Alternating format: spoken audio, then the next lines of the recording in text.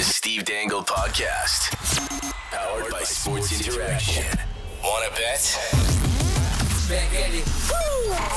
Steve. The Steve Dangle Podcast. With your hosts, Steve Dangle, Adam Wilde, and Jesse Blake. Okay, good morning. Steve Dangle wrapped up his final video for Sportsnet. When's that drop? I don't know, actually. Today, I hope. Yeah?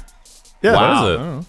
How's it feel? It's the Dang It Awards. We do the biggest Dangies? Dang It's of the year. The Dangies, the Dang It Awards. I don't know what we're calling it. Okay. Well, I'm sure you got lots of time to figure that out. Yeah, well, you know, only- that's producer Nick's problem. With now. only days left. That's his problem now. No, yeah, it feels weird. It feels weird. 9 years. Made a lot of good shit. Yeah. There. But I want to dedicate myself full time to this. That's why you're wearing the jersey. That's why I'm wearing the jersey. Love that. Gosh darn it. It's a handsome jersey. Is ice surfing still your biggest success over there? I'm asking. Do you want to start ice surfing at Ooh. SDPN? My biggest probably trade trees. Ice surfing. Yeah. I don't know. Dang It's and Hapix did extremely well, and Trade Trees did as well. But Dang It's were more popular and regular than Trade Trees, so I'd say probably Dang It's. Like that regularly hit 6 digits Yeah. every week. That's pretty good. Yeah. Dangus was great. It was. Yeah. You don't know what you got to Adam, we should definitely bring over ice surfing. Well, here's the thing. How do you do ice surfing without the rights to the game? I've said it before. We get Steve to recreate the plays. Oh, we just have So, Steve live, And then it was like, while oh, the and then it games are happening. You and I will host ice. I like surfing, that. I like and it. then when we cut to the games, it'll be Steve at whatever Moss Park Arena. I like that. We'll have a camera set up there, and we'll be like, "Oh, Jesper Bratt Yep. scored," Yep. and then Steve's got to go score. Dude, Yeah. I just sharpened my skates for the first time in God knows how long and forgot how to skate entirely. Which will make it more fun. Yeah. You know what? Maybe you're right. My greatest success. In sports. Now, No, Jesse, I got to host Tim and Sid with Sid, and I had chicken fingers with him. I think eating chicken finger. I said the day it happened, eating chicken fingers with Sid Sixero is like smoking a blunt with Snoop Dogg. yeah, And, because he eats those every day, doesn't he? Eat the Rogers Cafeteria chicken fingers. Are they good? I can't even remember. Yeah, They're pretty good. The Rogers Cafeteria is one of the best cafeterias in the world. Yeah? It's fantastic. I haven't been down there. I mean, even when I was working there, OMP? the OMP one I never went to. I went to the Jarvis. Remember they had the little coffee house once they did the renos at Jarvis, and Jesse and I would have. I had like a little coffee card, and you could go. This is all within the Rogers building. You could go over to the coffee woman, and she was from I think Argentina, and we'd always have a chat about. And you get your stamp, and if you get 6 stamps, your next coffee's free. That's right. Yeah. That's So right. and they had a, And they had I know what you're talking They had a about. really Okay, nice like yeah, French vanilla coffee that was so good. Talk about the rule, the hack. What was that the we hack? all discovered? You could bring your own mug. Oh yes, yeah, you're good. So Yes, that's right. We started just getting giant ass mugs. That's right. Here's my You know, big like, gulp. You know, like when you're going on a trip to Mexico and you get the giant thing and you oh, fill it yeah. up with margaritas. Like that's what you bring. You get your coffee in there, and Cool. the coffee was only like $1.50 or something. Oh yeah. And now we set it into a mic, so it's going to be. I don't know how it still works over there, but No, it's been I've worked 6 there years 4 since I've been in that building. I have no idea how it works there. I'm pretty sure it still works that way. Yeah? Yeah. Right by the big picture. Should get one of those Swift. big they call them Stanley Cups, but the Stanley water things from TikTok. By the way, when I was still doing Virgin Radio, Jax bought one of those Stanley things, and she hauled it with her everywhere, and it's so impractical, right? Like it's like this big, and you're like, and she's like carrying it around with her. I'm like, you can't even put that in your bag. Like it's so They don't effing fit big. in cup holders. They don't fit- They're useless. They're absolutely pointless. And Jax is like, I drink 6 of these a day. And a doctor What? a doctor called in and said, I know what you're talking about, and you need to cut that by more than half. That is way You're gonna too much drown water. yourself. Yeah, uh, that's like I think 6 full liters of water a day or something like Yeah, that. like or a guy my size shouldn't even be having that. No. Holy shit. yeah, like when they say 6 of water in the day, they're talking about glasses of water. No. Water's great. Don't get me wrong on the water, but like drinking an entire lake every day is not good for you. Like it's Entire just straight up. There's like 8 to 10 glasses or something. Yeah, whatever it is. Okay, so listen, big is the before glass? you know, as an opening segment, and I think this is only fair, I think we needed an update on the biggest news story on SDP this week, which is Baby Gronk. There's an update. God. Jesse, I just want to do a couple of these because it's a major update, guys. Okay. Yeah, if you remember from Monday's episode, Baby Gronk had committed to LSU. Now, he's 10 years old. He's averaging 300 yards a game and 5 touchdowns in his Little League football. And he's dating apparently somebody named Livy Dunn, who is a TikToker. Adult! From She's an adult. Louisiana State. She's a legal voting adult. And he's the Riz King because he rizzed her up. Now, there's been an update to the story, a couple of them, in fact.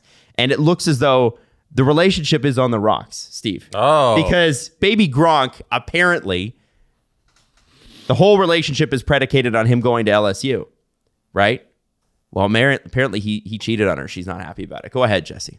Baby Gronk cheated on Livy Dunn. Baby Gronk, aka the new Riz King, is the #1 college football prospect in the country and was committed to LSU. But recently, he's been seen on recruiting visits all across the nation. He's even met with Nick Saban and Deion Sanders. Livy is not happy about this. She might even get back together with the Drip King. Do you think Livy will stay with Baby Gronk or get back with the Drip King? Now, we don't know. We don't know who the Drip King is. He does make appearances in these videos, but we're not 100% sure who the Drip King is and what Livy's history with the Drip King is. I don't know.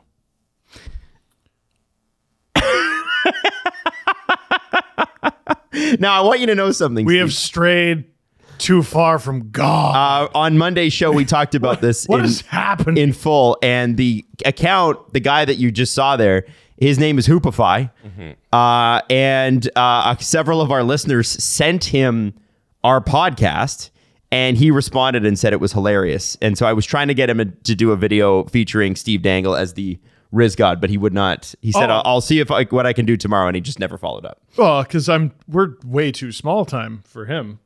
We're way too small time for him. I've never heard of Way him, too small time. which means he has 76 million followers. He's on the TikTok? 150,000 right now. 150,000 on TikTok. Wow. That's it. Good. I know it's crazy. Now there is another follow up here because Baby No, Gronk. there isn't. Baby Gronk. Doesn't need to. Baby Gronk could be in trouble, guys, because of some family members. Okay, right? Because here's the thing: Baby Gronk's 10 years old, probably hasn't gone through puberty yet. You know, and you got to be big to play football. You got to be huge to play football. What could hold Baby Gronk back? And I've just texted Jesse the video. Jesse, when you get the chance, we'd love for you to line it up. What do you think it is, Steve? What do you think? His dad, who brings him on podcasts and feeds him answers. That is a weird ass video, by the way. Yeah. That's a weird ass video. Yeah, weird's a Baby word. Gronk might. Exploitive might be another word. Yeah, just a little. Here we go. Monstrous. This is the update? This is the update how Baby Gronk, you know, maybe all this is for nothing. Maybe we're looking at the 2030 draft too early here, guys. I don't know. Yeah, maybe. You make the you call. know? Baby Gronk might be screwed. Baby Gronk's dad is only 5'8", meaning that Baby Gronk will only grow to be 5'6", the same height as his girlfriend, Livy Dunn. There have only been 6 NFL players who have been 5'6" or shorter, meaning the odds aren't in Baby Gronk's favor. If he doesn't make the NFL, at least he's already made $100,000 in NIL money, and he's on track to become a millionaire. Do you think Baby Gronk will beat the odds and make the NFL? Hoopify made a great point. Wait. This is a child, and we don't know if they're going to play in the NFL. Also, why do we know that if his dad is 5'8", that he will for sure be 5'6"? Because Hoopify said so. Like He's I'm the the same czar of the world. I'm the same height as my dad. What are you? Your dad's tall, Jesse. How tall is your dad? My dad's like 6'1". And you're 6'4"? Yeah. Yeah. So maybe Baby Gronk is going to be 5'11". I trust Hoopify and his knowledge of the body. Steve, what about you? I'm so close to leaving. Hey, you can't leave both jobs in 1 week. Oh, shit. You're gotta have right. something. Now, where are you gonna go? No. Now we I'm got stuck you. here. Now we got you. You can bring up all the Baby Gronk shit I want. You can't run. I'm going to go work for Hoopify. Baby Gronk And I'll will be beat like, the Adam Wilde forces his coworkers to do videos about things he doesn't understand. Yeah, that's true. You know what, Adam? This is torture. This I'm is sorry. torture You're putting me through multiple Baby Gronk videos, and this is a day after spending 6 hours with you in a truck. I thought that was fun. Hey, by the way, we have secured the kayak. We got him. Before we do all that, I have something to bring to the table from Hoopify. Oh, you do? Yes. What do you got? What do you got? I've never truly known happiness. Because we do indeed have the answer as to whether or not Steve Dangle is the Riz King. I want to go to sleep.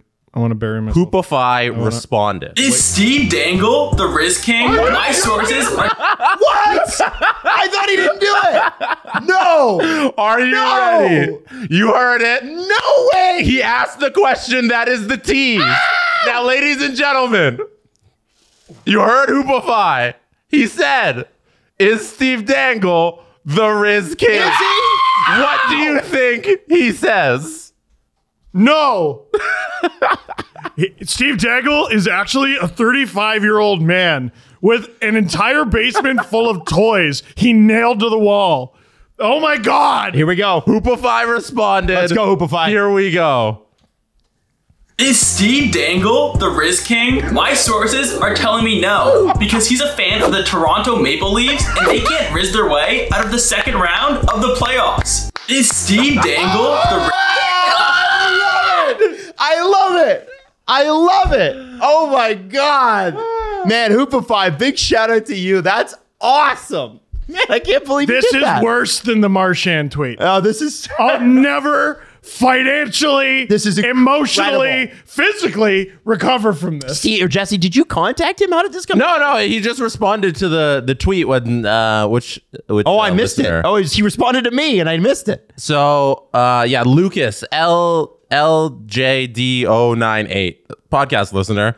They asked, they tagged him, and then he responded, and then you responded, and then he responded with a video. Man, big shit. That guy's got a good sense of humor. Like One more time. Really funny. One more time. Is Steve Dangle the Riz King? My sources are telling me no, because he's a fan of the Toronto Maple Leafs and they can't riz their way out of the second round of the playoffs. Is Steve Dangle... Actually, my wife, who just learned what that word means, said I'm the Riz God. All right. Oh man. They can't riz their way out of the second round of the playoffs. Oh, that's so nicely done. Nicely done, Hoops. Nicely done. God, that's funny. Oh. Yeah. God. Maybe I think I figured out why the Leafs can't make it out of the second round. What is it? What could it be? Sheldon Keefe, remember that big rousing speech in Game 6 overtime against Montreal? Yes, I do. What if he was like, Mitchie, Austin, Himes, you're getting dominated. Dominated? Go out there and show them this is the time. This is now. Go out and do it. Like, what if he said it like I think they would. Listen, they're Gen Z, man, or at least two of them are. I think that they would be able to jump on that. By the way, the whole generation thing is fucked. What do you mean? Well, so I was trying to figure out what generation Leo is. Son, he's not even 3. I don't think they've named it yet, have they? It's generation. Have they? A certain segment of very shitty Twitter is going to love the name of the next generation. What is it? Well, Gen Z, soft, bunch of snowflakes. So that means the next generation has to be called Gen Alpha. Gen Alpha. I hope it's followed up by Gen Giga. Or Gen, yeah. But Gen Z is something like 23 years old. Yep. Which sounds right. Yeah. To 8. Yeah. Do you have anything in common with an 8-year-old? No, but it's just about the generations. It's not that deep. No, it's not. Yes, it is. Absolutely that. I don't know if it's that deep. That means that Ron Hainsey, a noted millennial, Yes. is in the same generation as someone who's like 24, 25. No, because he's a millennial, right?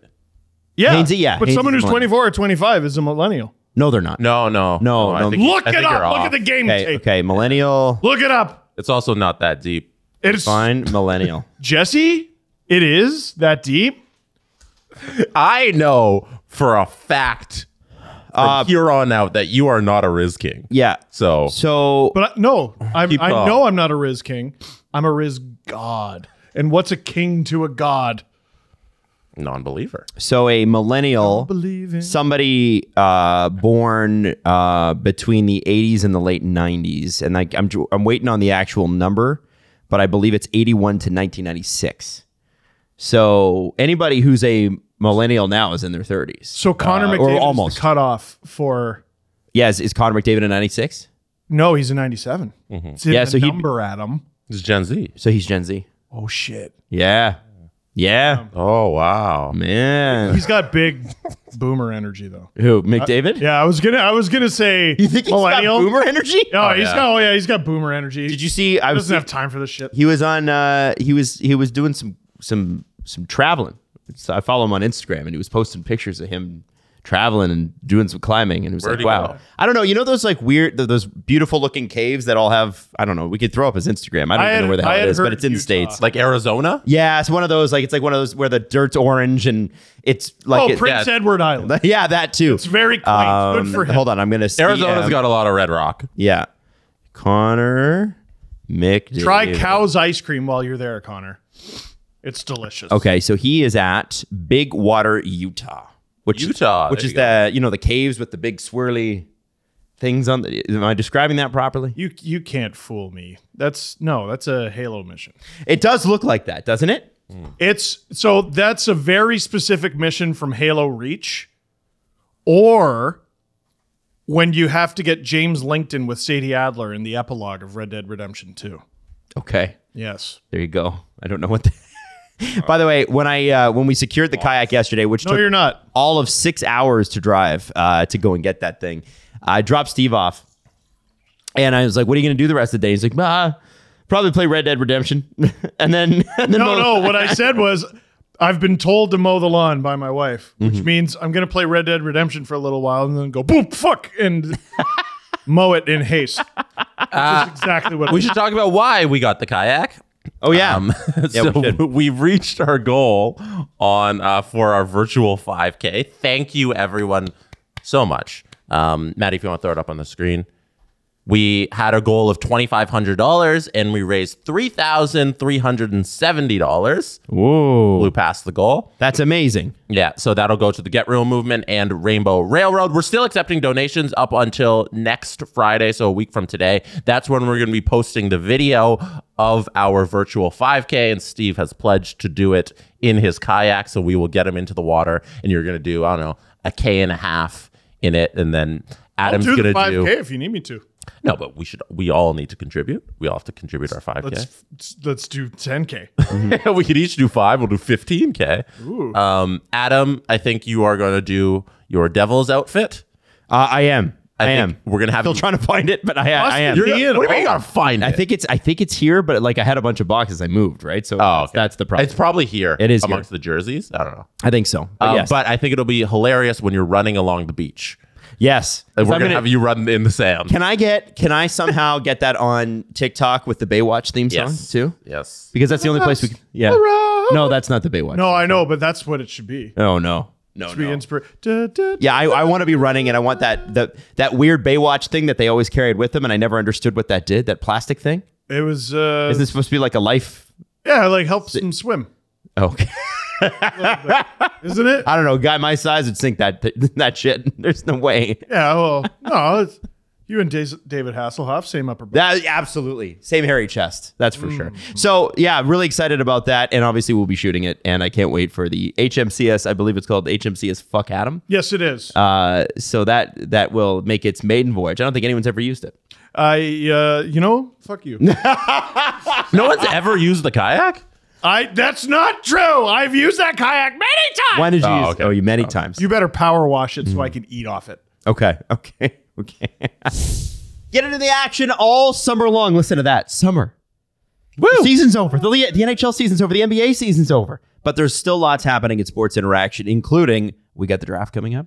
We got free agency coming up for both of those sports, plus tennis, golf, whatever it is you're into, baseball, all happening right now at sportsinteraction.com/SDPN. You can bet on those things. You can bet on free agency and draft. Exactly. And we're going to actually throw a bunch of props up in the Dangles Doozy section as well. And remember, everything's you can do before games, live and play all summer long. Head to sportsinteraction.com/SDPN or download the app to get started. It's 19 plus. Please play responsibly.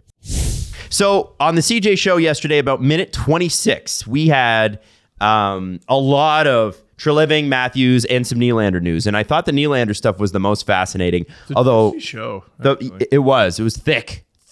dummy thick. The Matthews stuff seems to be getting a lot of play online, and that's partially because of Travis Yost and myself, because I retweeted something he said. So we'll talk about that in a bit and what Matthews' extension may or may not look like.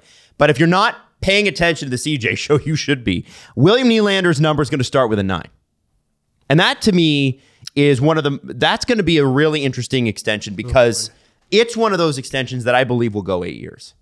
And CJ said, if you go the full 8 with Willie, maybe you can get that number underneath 9 because that's a gigantic commitment. And not that the player is not worth it, but you would actually probably at the end of it save a lot of money. And I don't hate William Nylander at $8 million right now or 8 something. It's not a massive raise. Like in my head, I'm like, oh man, but he makes $6 million. 6.9. Yeah. He makes 7. He essentially makes 7, right? So it's not a massive raise.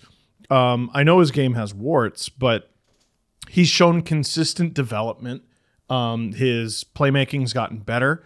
His defense has gotten better. Yep. It's not perfect, Yep. but it's gotten better. He's really good at picking guys off at the offensive blue line in the neutral zone. His goal scoring has improved leaps and bounds. He's bigger. He's stronger. Again, it comes back to, it doesn't matter what these guys get in a vacuum. The core 4 hasn't worked at a cheaper number. So you're going to get, like Matthews, it sounds very likely he's going to get an extension. And with that extension will come a raise. And Nylander, sounds like he's going to get an extension. And with that extension comes a raise. So you eat into that new cap space real quick, right? Oh man, the cap's going to go up. The cap's going to go. Yeah, and it's going to get eaten. Yeah, well, okay. And I hear that. But Where's this big jump coming from is my question. What do you mean? The big jump in the cap. Like, where's it coming from? How many times do I need to explain that to you, my friend? It's hockey-related revenues. Yeah, They have to explain. So here's what happened. Here's what happened. I don't believe this. Why would I not think anything other, or why would I think anything other than this full of shit league is full of shit? It's a math equation, though. It is. And the reason that it's not going up this year, and you know this, I'm not drinking is because, that no, Steve, it's a literal math equation. Yeah.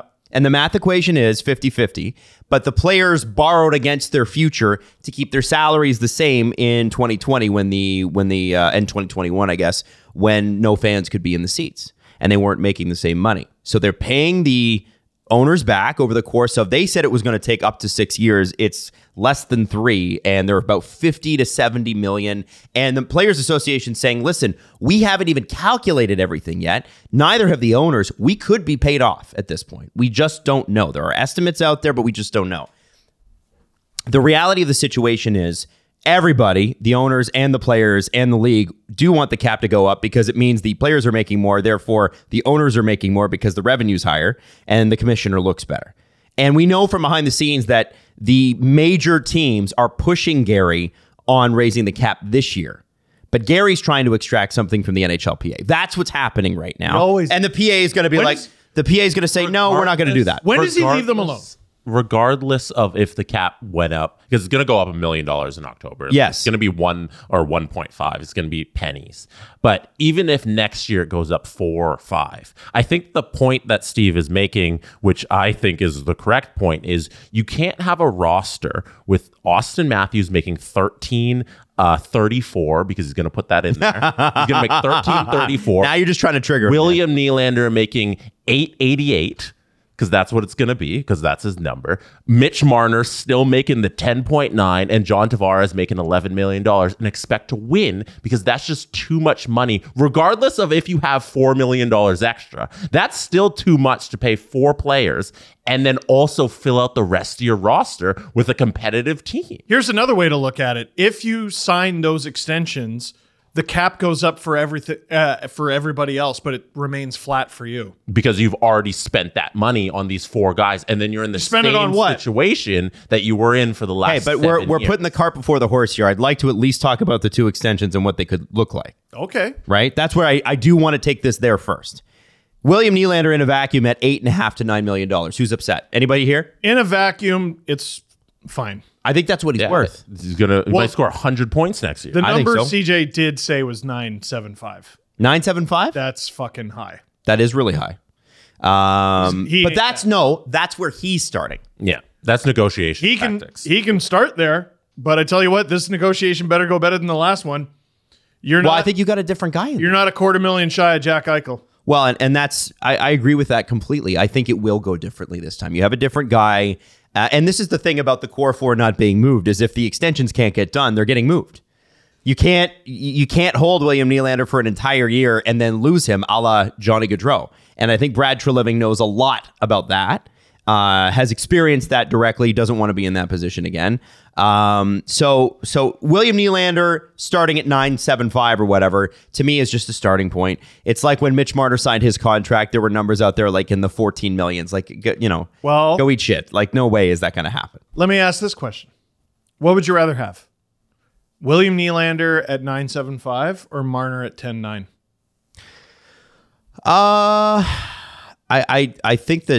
I think 9.75 isn't going to happen though. Not here anyway. It's just a rhetorical question That's a really good one. I don't know. or a hypothetical question. I mean, it depends on how much money, because that would be what, $1 million spread or $2 million spread, right? 2 million difference between the two numbers. So how much is that extra? It's 1 million. Just over 1 million. 1.2 million. So is 20 extra points worth? Is 20 extra points and far superior defense. Far. Then yeah. Well, that's why I don't think you're going to have Willie at that number. I hope not. Yeah, no. I hope not. I mean, CJ did say it was, you get him to the 8 years, it comes down below 9. I don't mind that. Ideally, significantly below 9. And here's where the Leafs can leverage things, because they can pay a bunch of these guys like they have done up front. Pay most of the money in the first 4 years. Contract becomes completely tradable. And by the way, if Nylander signs on or about $9 million, I still think he's the most tradable of the four best players on this team. Yeah, but you don't want to sign guys to trade them. Like, they should definitely build in that option because you never know how things are going to go. That's But my point. If the Leafs are signing William Nylander, be like, all right, if in year 4 this thing isn't working out, then we can trade him. Then it's been a failure along those 4 years. Then we know things didn't go well if we have the crystal ball into the future and they're trading him. Do you see what we mean? No, not yet. No? No, because we haven't even discussed Austin Matthews. All right.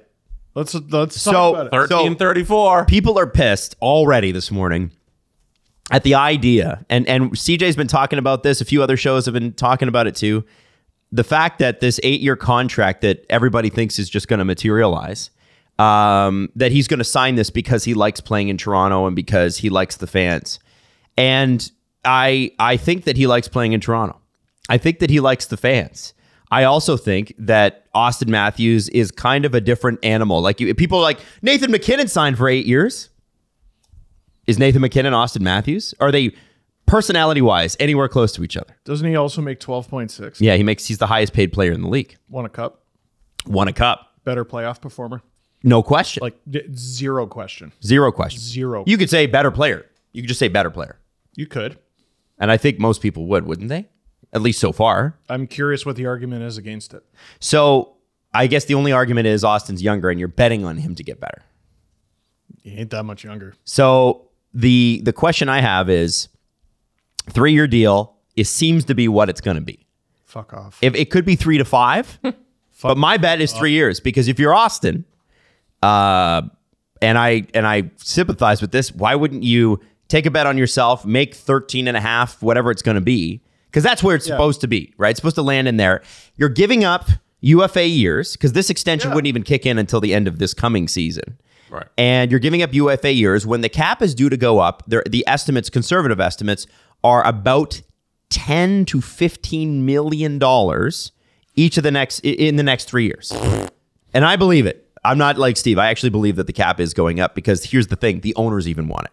Now, the other problem here is that you sign the 3-year deal, but you piss off a good portion of the fan base who think magically that you're just going to sign for 8 years because that's a hockey thing. Well, you signed for 8 years, and it's going to be because here's the problem: Matthews at 8 years could cost you $17 million a year, $15 million conservatively, because you're buying into 8 years of unrestricted free agency potentially. You can't do that right now. What's the max of a salary cap? I think it's 17, isn't it? Is it 17? Yeah, it's like it's 20% of the salary cap. Here's Brad Treliving's job, and it's a hard one. We're heading into this season with an unbelievable amount of question marks for the Leafs. Yes. They're losing a big chunk of this team. Yep. Like a wild chunk of this team, and the core is staying together. We've seen that before, though. Yep. We've seen a big chunk of the team turn over, and the core stays together, and they do what? They continue. They continue to what? Make Win the playoffs. less than half of the Make games the required playoffs to make the to win in the Stanley January Cup. each year. Fuck it. Fuck it.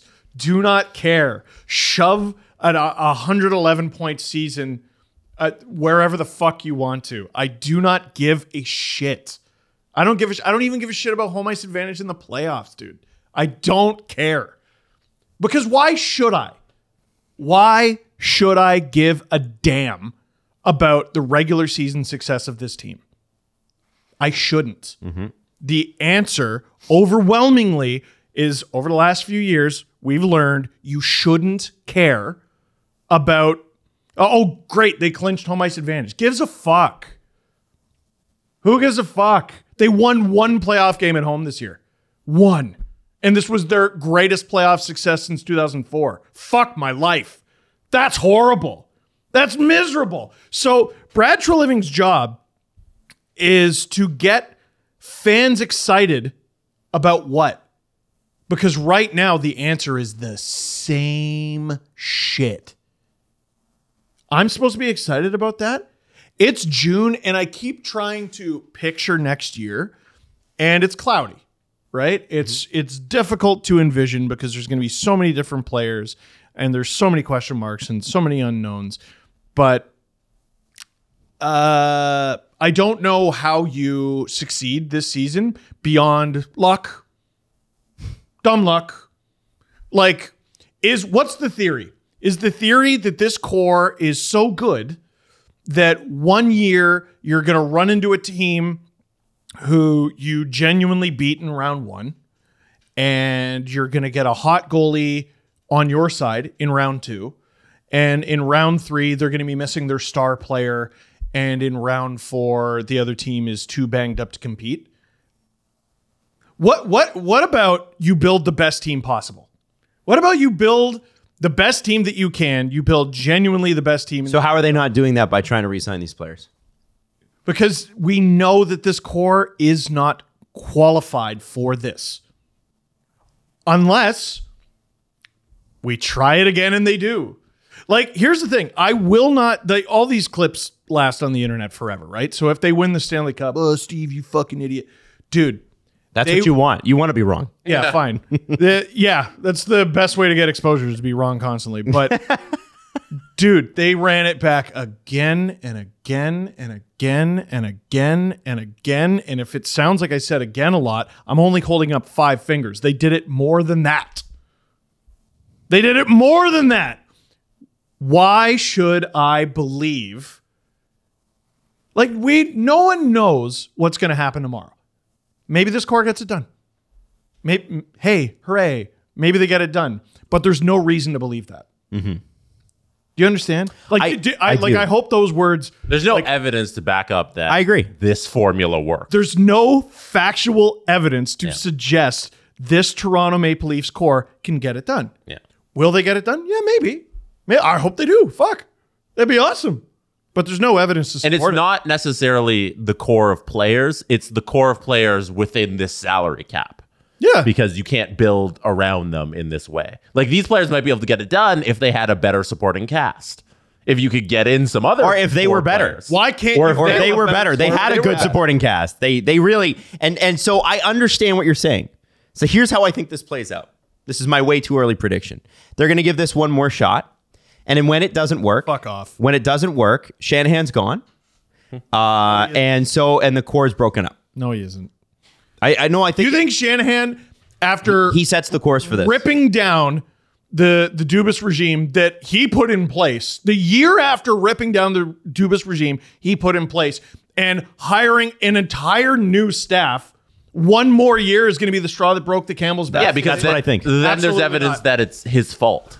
Eventually, we need to get to the point where everybody kind of realizes that Brendan Shanahan's the puppet master in this thing, and these decisions are his decisions. And if it keeps failing, then it's his fault. Who is the Last common year was denominator? his fault. Yes. He brought in Yes. Dubas. No, I agree. From the beginning. Yes, but no. You agree? Then what the fuck? I'm taking crazy pills. No, I'm Steve. I'm agreeing with you. No. He's agreeing with you. We're on the same side. He's I on don't the know why same- you're yelling yeah. at me. I think that agree with you. I think that You gotta listen. I'll yell at you. I don't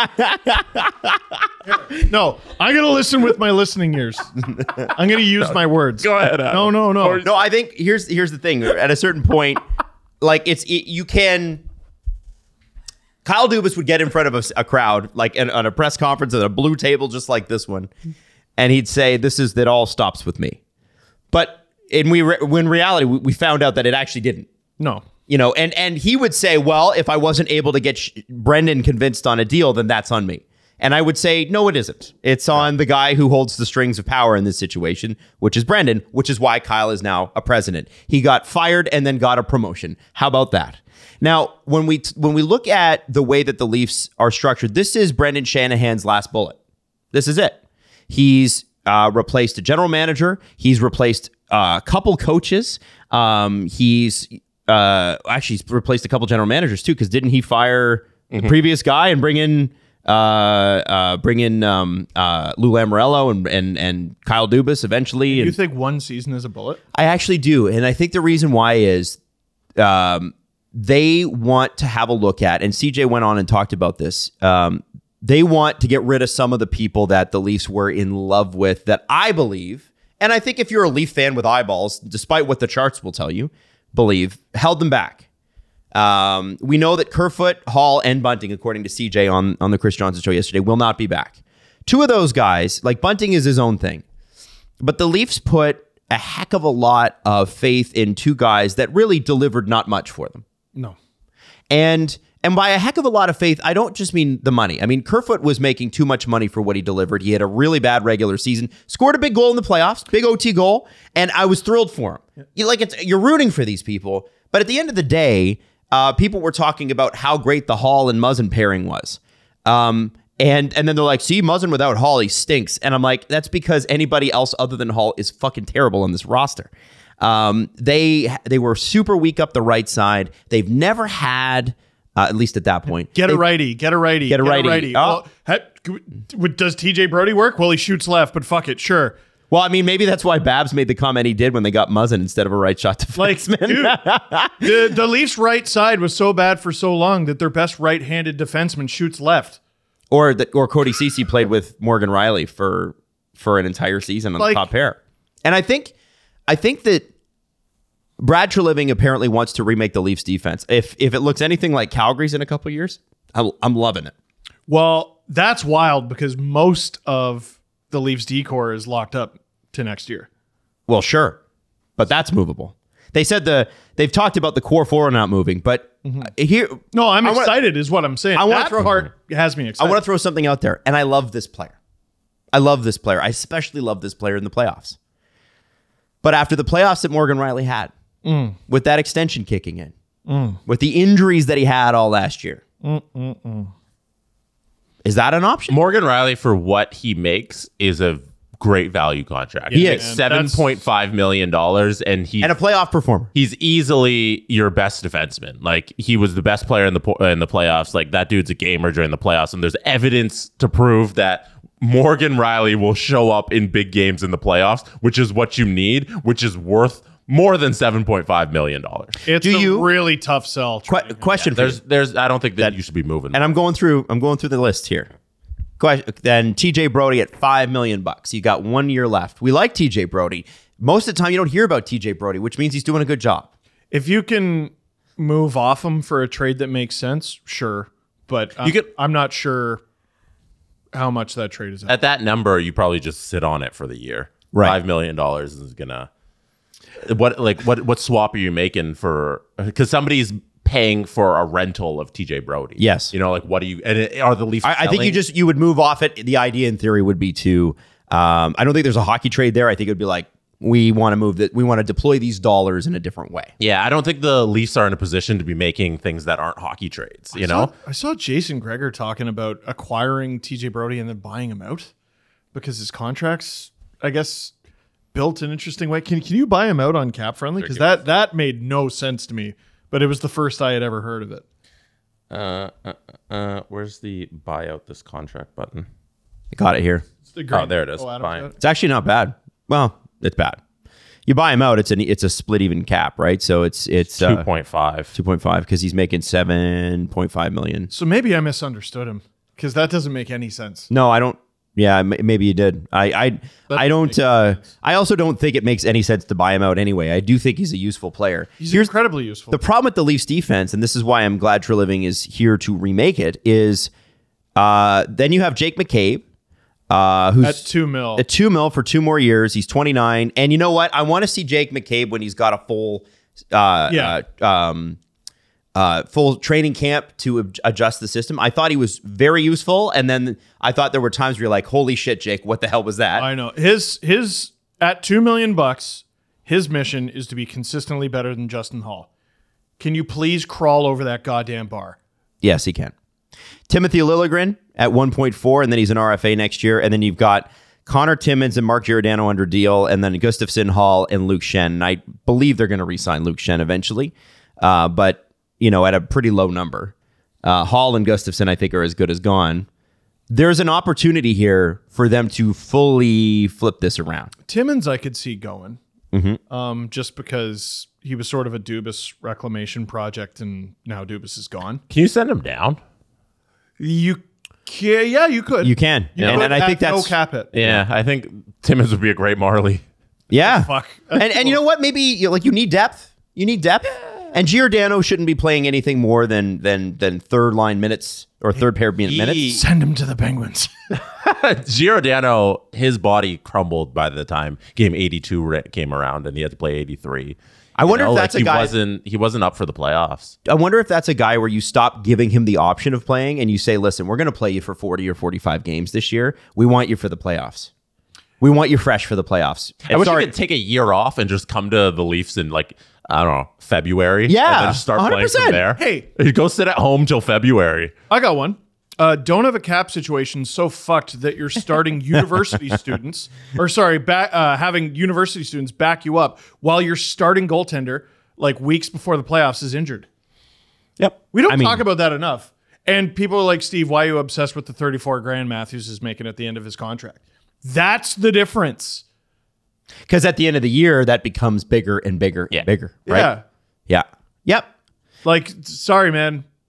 And so Logan Roy in Succession. This team is You are going to not look. serious people if you're defending that. This is going to look like a very different team. I think Matt Murray's contract is either buried on LTIR or gone. Or bought out. It might get bought out. Okay, let me have a look at that buyout It's calculator. not great. It's not terrible. It's your cap hit this year is 680,000, excuse me. And then next year it's 2 million. Yeah. That's not bad at all. Instead of 4.6. So you're saving, I think, roughly $4 million the first year and $2 million. And they could use that because they've got a lot of free agency. The thing is And that the most fun thing about buying out Matt Murray's contract is you get to screw Ottawa a little. Oh yeah, You 'cause get they to- take a hit. You get to send $200,000 to their cap hit, and then $600,000 the next year. Sorry, Pierre Dorian Yeah. or whoever is replacing Pierre Dorian Take that we're that. being open about. They Weird. They ain't hitting the cap. I don't think they care. I don't think they give a flying shit. If that sale is even done by Christmas, I'd be shocked. End of the summer is what they keep saying. You know, They're saying he might put his Montreal portion of the team in a trust and then have it just sit in there, and then whoever wants to buy it can buy it. But there's a lot of legal stuff that's got to go on for that sale. It's going to be a while. That's, you know what? man, Let's talk about that. if only, yeah, if That's only, what I want to talk if about. only we'd known about this sale for 6 or 7 months beforehand, we could have resolved this. I just wish it hadn't had to happen so quickly. There's more details about that's been coming out. So Ann Lauer was the lowest bid. Yes, during the because initial he bid. knew he was the preferred bid. And then the second time around, he was also the lowest bid. And then Gary's sitting there, he's like, what the fuck? I want to give you this team. Stop low bidding. And then they had to like get him to actually put in a competitive offer, and they got up to $950.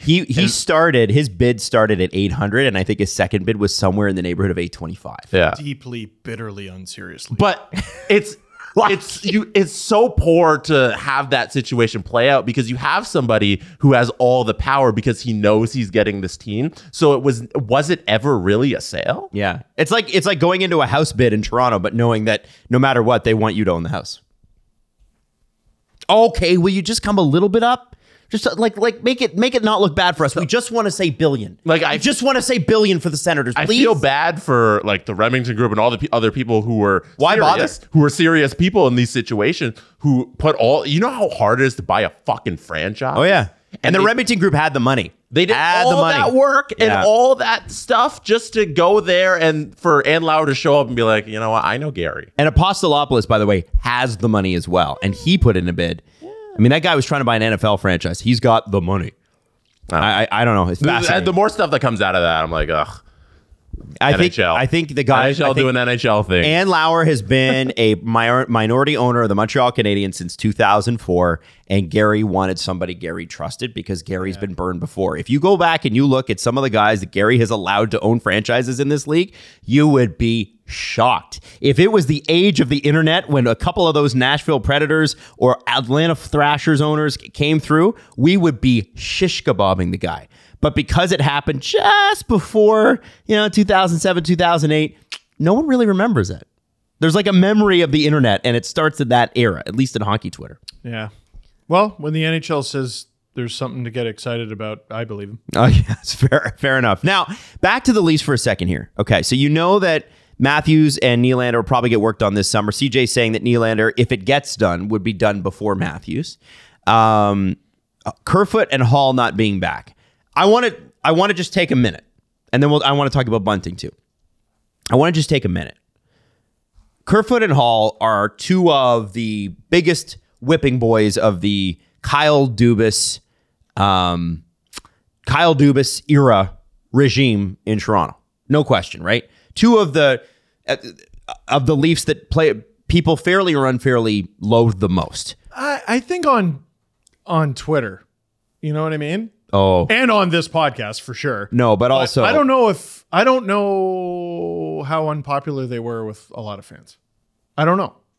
Oh, ask around. No, ask it, dude. In all my like casual conversations about the Leafs, I mean, every single conversation comes back to the core five guys and the goalie.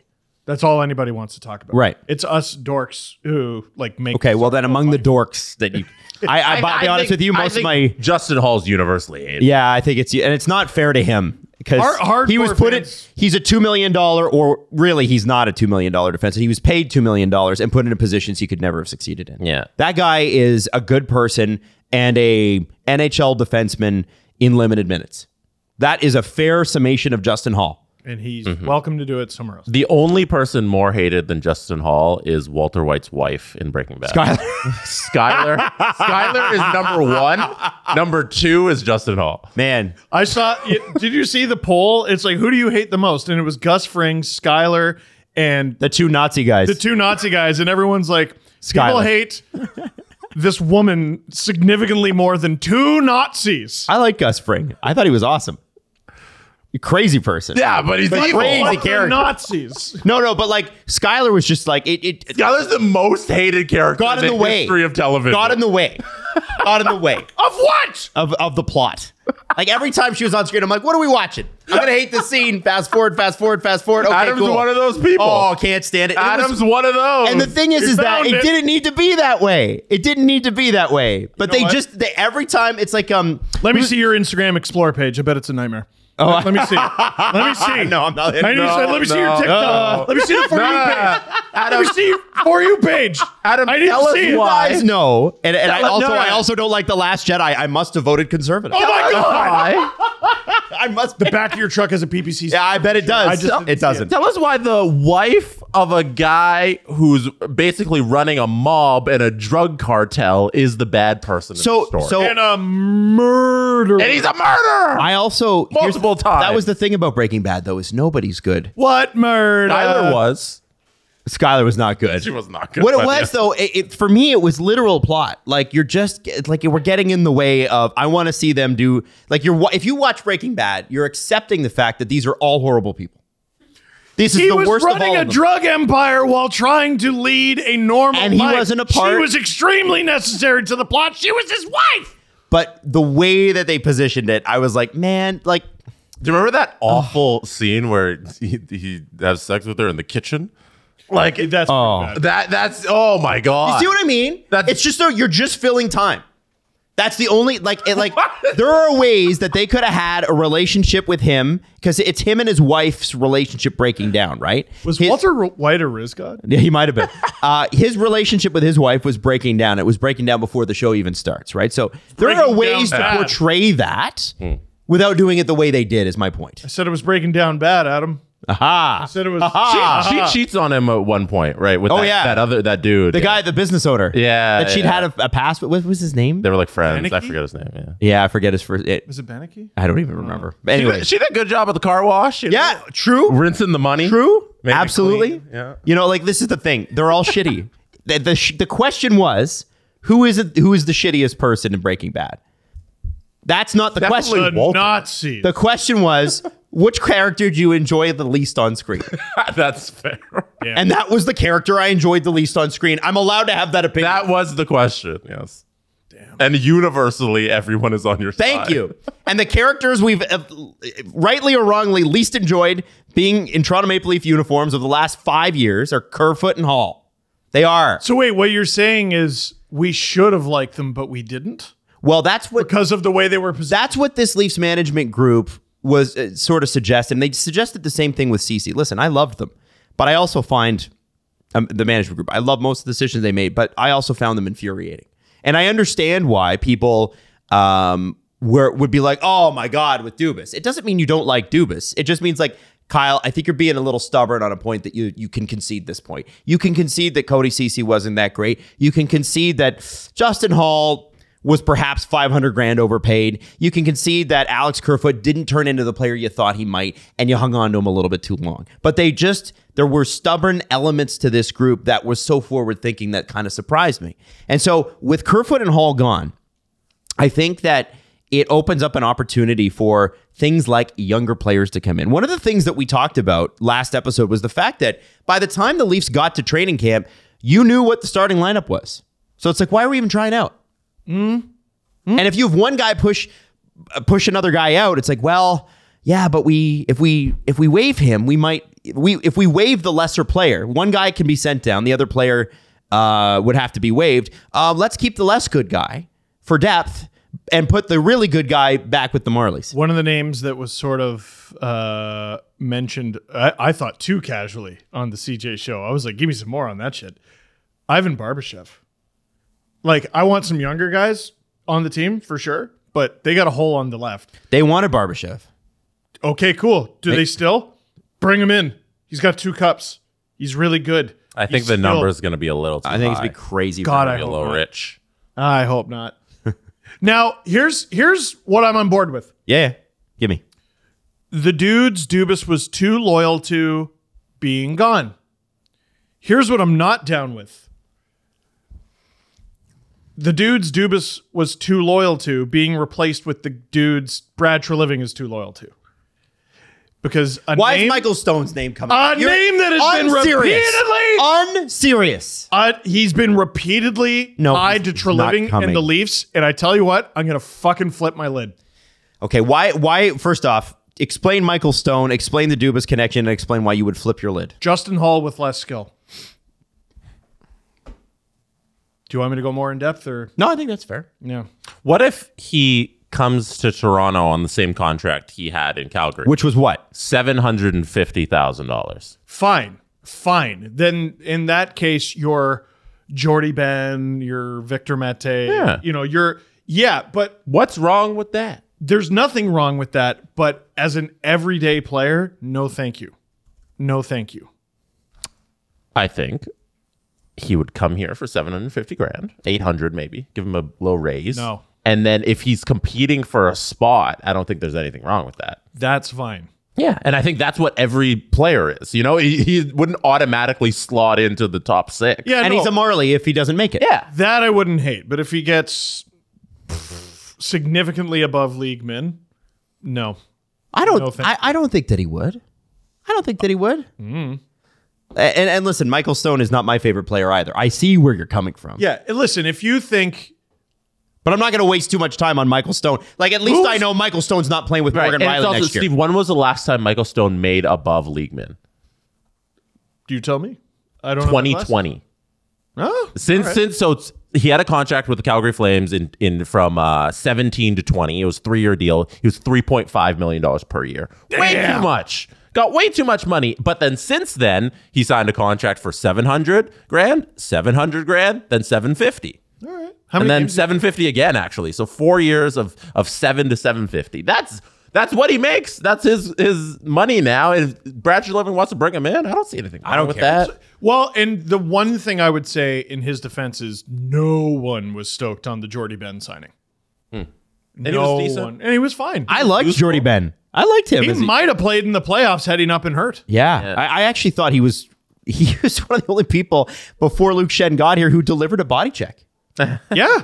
Like- Wasn't he slotted with Morgan Riley his first game? Yes, I was there. It was against Vancouver. scored! And Luke Shen was playing that night, and he was crushing Leafs. Like, man, I'm telling you, Luke Shen and another guy who could throw some hits back there, who actually could play maybe perhaps a little bit more of an agile game than Luke Shen, would be fabulous. Fabulous. Be great. Jake McCabe. Well, Jake McCabe is that guy. You're right. Yeah, Jake throws some pretty nasty hits in a good way. Yeah, I second pair, maybe even push him down to third. I'm like, listen, I don't want to be a Neanderthal about hockey. Like, I still believe in analytics and everything, but like, dude, look at the Final Four. They're all fucking huge. Would anybody Look at the on the back end. Look at the Final Four. Would anybody hardcore analytics say Tom Wilson's a bad hockey player? I hope not. Right. Tom Wilson is what, if you're like, I don't know why we have to keep qualifying this. A guy like Tom Wilson, who would be actually perfect on the Leafs if his body doesn't break down. And by the way, the Capitals are not trading him. Freach, by the way, reported that. He would be a great guy to run shotgun with Marner and Matthews, who doesn't love a pair like, or, you know, a threesome like that. And I'm kind of questioning why we have to say that every time. Of course. Maybe we don't. Of course we have to. Of course we want players who can score goals. The point is, what else can you do? Because in the playoffs, you do need to do more. A guy like, you know, and it didn't work out so great in Boston because Florida just had the magic this year. They really did. But Tyler Bertuzzi up front. He had 10 points in 7 games. And here's the thing, scores, but what else does he do? It's dick, and he's full of dicketry. The reason that Leafs Nation feels this way is because before we would have guys that would hit and couldn't do anything else. Now we have guys that can score, and it's not that they can't be physical, but it sure would be easier if they had people who were more physical, which would allow that to come out a little bit. Like, I think I've seen Austin Matthews throw body checks. He's a big boy. Yeah. Oh, no. I'm not saying he's blocked shots. No. You ever make a dad joke in your head? What? And you react out loud because you're like, oh, Is that why you're saying, oh no? now I got to say that out loud. Yeah. Okay, what is it? I think Tyler Bertuzzi would really get the Leafs a shot in the arm. I like that. I appreciate that. I actually think It would give them a boost, too. Tell me why Tyler Bertuzzi doesn't re-sign in Boston, though. Money. Their cap situation is rough. hell. This was their year, and they squandered it in the playoffs. Their caps, they're already over the cap. It's ridiculous. There's a reason why, like, dude, Patrice Bergeron is so Teflon, but there's a reason why at the end of the season he looked like he'd seen a ghost. Like, his career was done, and this team's in a rough spot. Yeah. Now, one thing. Typical Boston, though, they'll win the division. Well, one thing, you know how we've talked about Ottawa and how they were like, oh yeah, we're going to be much better this year. And it's like, dude, you got to make up 30 points. Yeah. Like, is Boston really going to go from 65 wins to 30? Maybe. Maybe, but I highly doubt it. Boston right now has $4.9 million in cap space, and they have Bergeron, Bertuzzi, Foligno, Hathaway, Krejci, Nosek, Clifton, and Orlov all as UFAs, and then Trent Frederick and Swayman as RFAs. And they have less than $5 million. And I mean, Orlov leaving is basically a foregone conclusion. He's going to make more money than any other free agent. He's going to, he'll be the most expensive contract, I think. Swayman too. Is that a trade? Damn. Oh, God, that's a bad situation. Yeah. Oh, man, Swayman. And you got some good players there still. Mm-hmm. You do. But got Pasta, Marchand, Hall. I mean, they're not rebuilding. They're too good to rebuild. That's one thing that I like that they mentioned on the CJ show is it makes no sense for either party for Erik Karlsson to still be a Shark because he wants to win and they don't. Mm-hmm. So it doesn't make any sense for him to be there. You don't extend David Pastrnak with plans of losing. Would you bring Erik Karlsson to Toronto? Yeah, fuck it. Core 5. How would you afford that? and also, why would he be a Leaf? Dude, no one's floating that, are they? He wouldn't. Why not? No. Yesterday it came out or day before that Erik Karlsson and the Sharks are working towards a trade this offseason. So they're revisiting that. Doesn't make any sense. It didn't work during the regular season, but now that it's the off season, there's more cap shenanigans you can do with other teams. So the Sharks and Karlsson are revisiting trading him to another team. CJ did mention the Oilers. Yep. I know they went out and got Matthias Ekholm, but it's the off season. You can have some fun. That'd be crazy. But you got Evan Bouchard, so what's the point? Yeah. I don't the fit we thought it was the Oilers during the regular season, but seeing how things played out, I don't think they need them. Unless you're unloading Darnell Nurse, which I don't see why the Sharks would do that unless it's a 3-way, because then you're moving out the giant contract to get parts of Erik Karlsson's giant contract back. What competitive team has $11.5 million and no one to run their top power play unit? Who? It's a short list is what I'm saying. Oh, okay. That feels like a unicorn of a situation. Yeah. Mm-hmm. And it wouldn't be the full amount. Hopefully you can get the Sharks to take a lot of it. Well, what were they? They were saying max $2 million. That's what they were. Yeah, that's what they're saying. Just Mike Greer, this is your chance. Yeah. He had a crazy year. Unload him now, and just eat shit. What's if they were to retain half? That's what 5.75. Like, imagine retaining an entire Josh Anderson, like an entire David Clarkson. You can't do it, right? So it's going to have to be a percentage, and it ain't going to be half. Okay, so the other thing I wanted to talk about was Michael Bunting.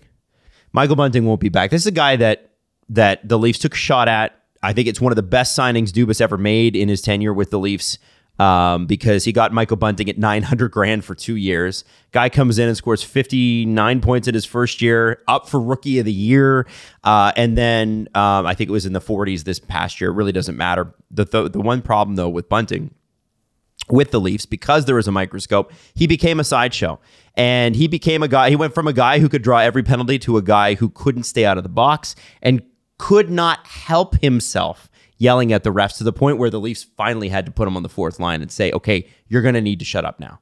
And when he did get suspended in early in the playoffs, they kept him out an extra game because it was like, Mike, we just can't mess with a good thing. They had one. So Can I give you the nightmare scenario? what's the nightmare scenario? When Palpatine seduces Anakin to the dark side? Bunting as a Bruin? Fuck yeah. nightmares. Teach, man. If Marchand wants a guy to teach him his ways, holy shit! Work on that signature, Mike. He's Bunting going to be show you perfect. how to sign sticks. work on that signature, Whoa. Mike. You're going to learn how to spell, what's his name? To Trevor Hansen, your biggest fan, Michael Bunting. To Steve Kazari, your biggest fan. To Wes McCauley, buddy. It's going to be tough. What do you think? What do you think that the Leafs lose with Michael? Because I think a lot of it became just about the penalties and the stupidity. But this is a very good player.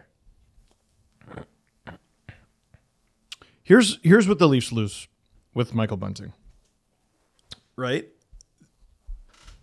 They are losing a player who I think they started to resent because of how much they had to babysit him. And what they may realize is they're also losing a guy who had to babysit them. How many times did that dude stick up for players when no one else would? Travis Konechny, who's given up, 4 inches and 30 pounds to Austin Matthews, is going at him at the end of the game. And who jumps in to save him? Michael Bunting and the oldest active player in the National Hockey League, and Mark Giordano. And why were any of us surprised when no one stuck up for Matthew Nyes when Sam Bennett chokeslammed him? This team's soft as baby shit. So when Kyle Dubas talked about losing Nazem Kadri, and he's a player that has something that they don't have in abundance, they replaced it with Michael Bunting, and they're simply going to lose it again. It's bad. It's not great, man. He was a player who had all those qualities and could play on your top line when he wasn't suspended for doing something moronic. Why do we think Michael Bunting flipped his lid so often? Is he just a loose cannon and he's unprofessional? He can't keep it together? He might be a bit of a loose cannon, He might be a bit of a loose cannon. which you need. You need to kind of be. Or Somebody's got to be. what if he absorbed so much attention because he was the only guy on your baby shit, deeply baby shit team willing to say fuck you to anybody? I don't think this is a net positive for the Leafs. They're going to have to replace this guy. And listen, Brad Treliving, lost in the season that the Calgary Flames had. They do have guys and have had guys over the years willing to say fuck you. This guy, Oh yeah. I think his first trade as Flames GM was to acquire Brandon Bollig. This is a guy who Well, how did you describe him in the car yesterday? Brandon Bollig. Yeah, I think it was pistol fists. Oh yeah, just pistol fists. And yeah, bang bang bang bang bang bang bang bang bang bang bang. Just fuck it. Get out of my way. I liked that description. I thought that was apt. bang bang bang bang bang, and I'm just gonna get in the way, and I'm gonna be a pain in the ass. Has anyone ever accused Noah Hannafin or Mackenzie Weegar or any of the forwards they had? So I mean, maybe He drafted Matthew Tkachuk. yeah. He didn't want to get rid of him. Is Nazem Kadri a He signed tougher guy? Nazem Kadri. Dude, maybe it's going too far in that direction because he also traded for Milan Lucic. Well, You know what I mean? yeah, that was a bit of a. I think there were extenuating circumstances with People James are going to Neal. lose their shit when they sign him. Lucic? Can you imagine? I mean, I can. Yeah, I mean, it'd be league men, but So I can imagine that. Sure. Remember what I said last year with Wayne Simmons? And you're like, oh, there's no way he plays a game. He's done. It's a long season. Mm-hmm. It's 82 games. And you know what? You need Let's say you had Guys. it. Well, wouldn't it be great? And Lucic was also, when he was at his best, he was also a guy that could get away with shit. And you'd be like, how does this guy keep getting away with it? But as I don't want them to sign. as his skill regressed, Yeah. or at least as the league got faster, maybe his skill didn't regress as much as the league got faster. He didn't get away with it anymore, right? Because he wasn't as good anymore. No. But I feel like Milan Lucic at $800,000, like, okay, then he's not a Leaf, then he's a Marley, like whatever. Like I don't hate that. I don't care. Here's what the Leafs are losing in Michael Bunting. When someone got in one of their star players' face, Matthews, Marner, Nylander, whoever his line mates were that night. Michael Bunting flew in there and wreaked havoc. When Michael Bunting was getting mushed by Boone Jenner and not sticking up for himself because he was trying to be on his best behavior, who came in and said anything to Boone Jenner? Nobody. Not even Gio this time. Baby shit. Baby shit. So you want to see And this tougher. has been a criticism. This is just not baby shit. Braden Point's a nut job. Like, I always bring him up. Like, he's a 90-point guy, 40-goal guy, can flirt with 50 goals and 100 points. He's not afraid of you. I just don't... What about Kucherov? Kucherov's, like... I cringe to think what he'd be if he wasn't a professional hockey player. Like, that guy's nuts. What about Malkin? I cringe to think what he'd be if he wasn't a professional hockey player. Like, What about Getzlav and Perry oh, I know. at their best?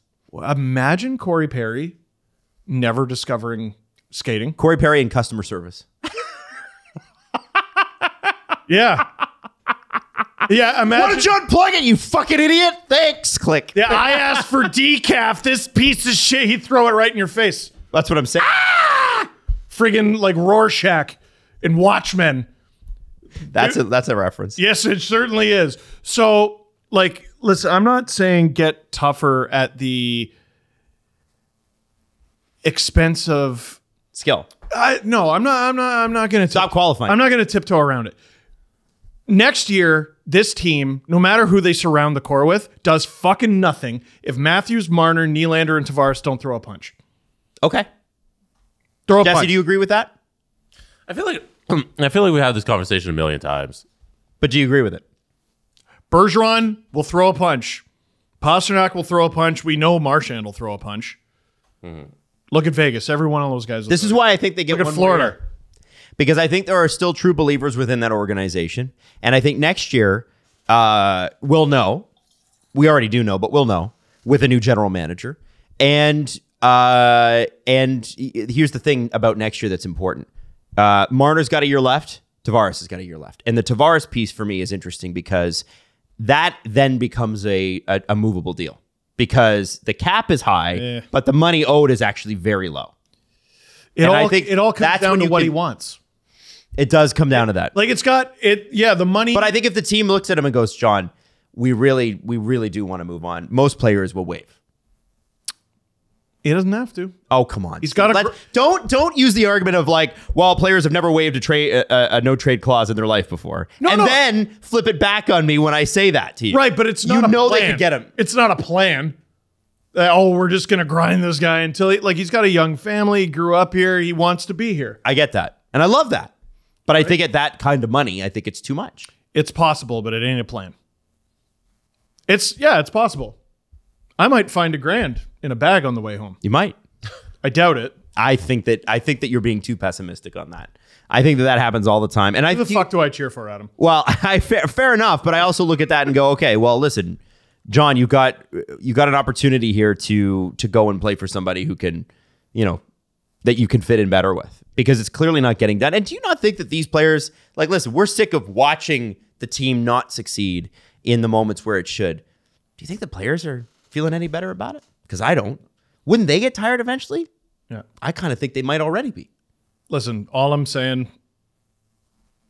This team wasn't built to do what you're talking about. For those 3 players or 4 players to throw a punch. They were not built that way.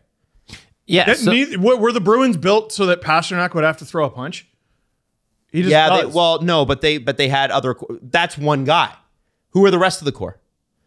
When Pasternak Boston? got there in Boston, Chara, Yeah. Bergeron, Yeah. Marchand. Who else was there when Pasternak got there? There's a bunch of tough dudes. Bunch of face punchers. Those were cannons. So you have a big friend. it comes back down to we're gonna try it again. And Adam, you're already talking about like they try it again next season, it doesn't work, and then Tavares is gone. Well, I think I think it's Shanahan and then Tavares. Right. And then Steve, your point of contention before was that you don't believe the board of MLSE will look at Brendan Shanahan if they fail again and let him go. no.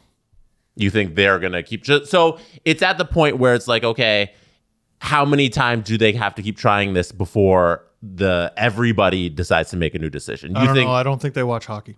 You think they're happy with the job, and I don't disagree with that necessarily, because we've seen that they're very happy with the way that the entire organization is run, which is also a part of his job. His job is the overseer of MLSE and not just the hockey operations department. So I can definitely see a situation where, hey, they fail again, and then he gets to try it the new regime, the new GM, and the new Brendan, who's also making all of the decisions, gets to try it again. Maybe it's without Brad. the core four. You know, So- I definitely don't disagree with that. So, you know how I've often said, like, COVID, I think, has made there be less of tomorrow. You know, Yes. like, people are willing to make more bold and brash decisions. I'm not willing to waste another year of my life on this core and hoping. But you're gonna have to. Sorry, what's your name? Sit through this. What's your name? Slap happy McSad. No, what's your real clown. name? What's your real name? Steve. That's not Brendan Shanahan, so it's not up to you. Yeah. And I love you. I love you. Say that with love. But my name will be the same if they trade the core. The whole Bunting conversation was that it's going to be a net negative because you want the Leafs to be tougher, and then it comes back to the core four making them tougher. And we've seen there's 7 years of evidence that they can't be tougher. okay, So question. we're all just crossing our fingers and hoping that somehow they discover a new way to play hockey. So you know when you see people like square up at a bar and there's like one What? really No. small person and then they have like a big friend, so they're acting tough because they have a couple of big friends. Oh, it's the worst. So if you yeah. get the Leafs a couple of big friends that can play hockey, right? We're not talking about career 0-goal players. Can you guys see these four guys changing their stripes a little bit and getting a little tougher just naturally? Yeah, you're asking Is it for. possible? We talked about it last show where you get the guys who make room on the ice. Kenry's Yeah. favorite word ever. You're asking for those people to make room for Marner and Matthews and JT and Willie. Oh, let me just go pick one up from Sobeys. They're easy to find. No, they're fucking not. Not the guys who are also in your lineup every day. Just giving you shit. Play Yeah, in the no, playoffs. I don't know. Super easy, man. Sorry, like I don't know. We're going in circles here. No, Yeah. we're not. But I want to know what you guys think. It comes down to I think they have two very simple problems, actually. Give it this, to me. This is the good news. They have two very simple problems with not very simple solutions, but they're very simple problems. The core takes up too much of the cap, and even when the cap goes up, they still will. And they're too soft. They're good at regular season hockey. They're great. They're improving at playoff hockey, which that's relevant and important. They made it further this year than they ever have. And ignore that, you know, whatever the circumstances around it. Oh, they got to play whatever. It doesn't matter. They made it. Florida got to have played in 4 games and against Hurricanes, and they were like, "Oh, we didn't get swept," despite very getting swept. Right? So, I think the core takes up too much, and they're too soft. And at the end of the day, Kyle Dubas couldn't win in Toronto, but he's not here because he's the one who believed in the core and he built the pieces around them who weren't making enough room on the ice. And now that Brad Treliving's in there, Brad Treliving and Brendan Shanahan's eyes, like the 4 eyes that are there now, they might have a little bit of a different perspective on the guys that need to fill out the rest of the roster, because I think we all have to just come to grips that it's going to be the core four for at least one more year, and that your first issue won't get solved. But the second issue might, because we have 2 new eyes of the 4 eyes on the situation. So maybe Brad Treliving's evaluation of talent and who can play playoff hockey is better than Kyle Dubas's, and the decisions he makes helps the team play better playoff hockey. That's what we're hoping for right now. Yeah, that's the only thing that's out there. It's okay. Brad Treliving is a better talent evaluator for winning in the playoffs than Kyle Dubas is, and we'll see how he does. He hasn't had a lot of success in Calgary. Here's the one thing. No second round victories. Yeah. Here's the one thing that I'm not excited for, but does make some sense to give a try. Dubas had the same core the whole time. Let me redo this, and oh, it didn't work. And let me redo that, and oh, it didn't work. And let me redo that. Brad Treliving gets 1 season with this core to be like, let me try to surround them with some talent. And if you can't do it, all right, that's enough. But I'm perfectly also prepared right now to go, all right, that's enough. Yeah, I think I think I think a lot of people are with you on that. he gets that season because after next season the contracts come due. Yeah. There's actual money that needs to be moved out. Deadlines make decisions, right? They're fine. You get to year 8, there are actual deadlines with the contracts. That's the reason Bratt signed is Mr. Fitzgerald gave him a hard deadline. It's like, hey, I'm not fucking around with you anymore. If you don't sign this by the time we get to the offseason, the draft, we're going to look to move you. Imagine that. I'm going to sign. Imagine with that. the guys on the Leafs. Next year, it's come due. You're a year out, Mitch Marner, from free agency. We can move on. William, you are actually a free agent. Austin, you are an actual free agent.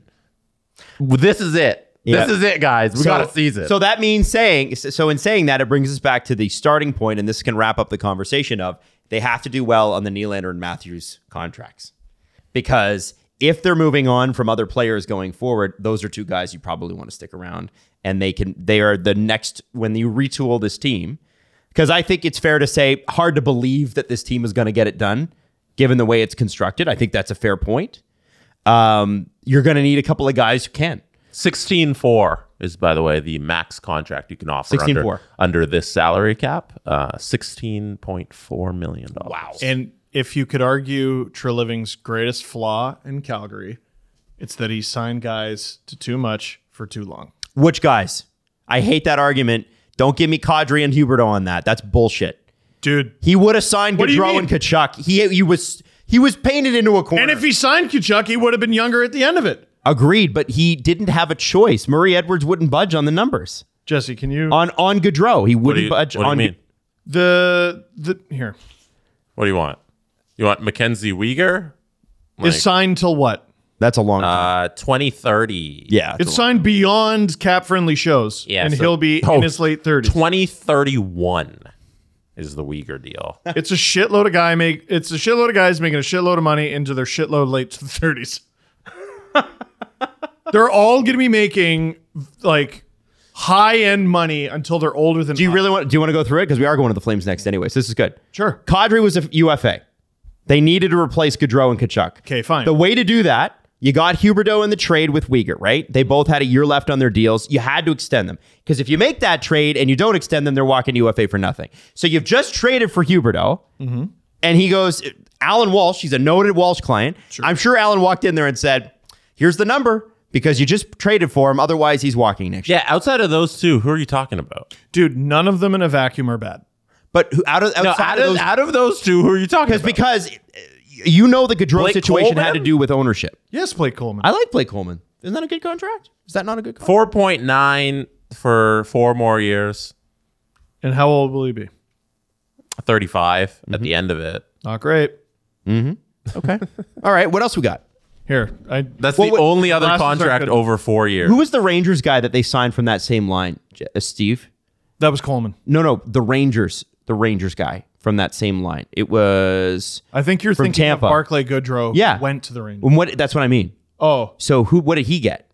6 fucking years. At what rate? Under 4. Okay. It's not great either. It's not But great that's what the going cost was, right? Right. No, but Adam, oh dear. Maybe he's perfect for the Leafs because all those situations in a vacuum were fine. It's the accumulation of them. Yeah, Barclay Goodrow was 6 years at $3.6 million. But Blake, outside of Huberdeau and Kadri, Blake Coleman is the only other 4+ year contract. Rasmus Anderson's 26 and he signed for 3 years. And then all the other contracts are UFAs after next season. And people are talking about like RFAs. people were clowning me about the complimenting the Toffoli deal. Who cares that you gave up a first, a fourth, and a fifth for the guy? It's Toffoli, and he's on a great deal, and he scored a ton for you. And he's UFA after next year. I didn't include Mackenzie Weegar because we already touched on that. But I guess the Mackenzie Weegar, those are the 3 contracts. But it's not as bad as it seems. Check out Markstrom. Markstrom signed 3 more years, $6 million. And he'll be 36. I'm just saying. Okay. I don't think it's as bad as we thought it was. It's not as it ain't great either. Speaking of, But I want to do a shout what out. team doesn't have like 2 contracts of a 35-year-old? I want to do a big shout out to Katie Strang, Julian McKenzie, and Haley Salvian. Since we're talking about the Flames, they have a full deep dive into what went wrong with Daryl Sutter this time around in Calgary. And One of the things that I had kind of forgotten is some of his time with the Kings. According to them, the Kings players put a garbage can in front of the locker room door to keep Sutter out of a players-only meeting. Former Kings player Daniel Carcillo said that Sutter verbally abused players and mistreated them. And on his Twitter account, Carcillo recalled Sutter prohibiting players from eating on the team plane after a bad loss and telling a female flight attendant to fuck off when she didn't roll the food away fast enough. Carcillo said he also saw Sutter kick a player. Now, the kick a player thing is interesting. Sutter has denied those allegations, but there was an investigation that I actually personally knew about too. Several other people talked about, it was like open in hockey circles that the Flames were investigating the same thing. And Julian and of course Sutter has denied it, but in November there was an incident where he was alleged to have made physical contact with a player on the bench during the game. Nobody knows what happened. Nobody knows the outcome of that, except for the fact that the player in question thought that it wasn't big enough of a deal to escalate it. Didn't want it to become a distraction. And that's that player's prerogative, right? Right. Yeah.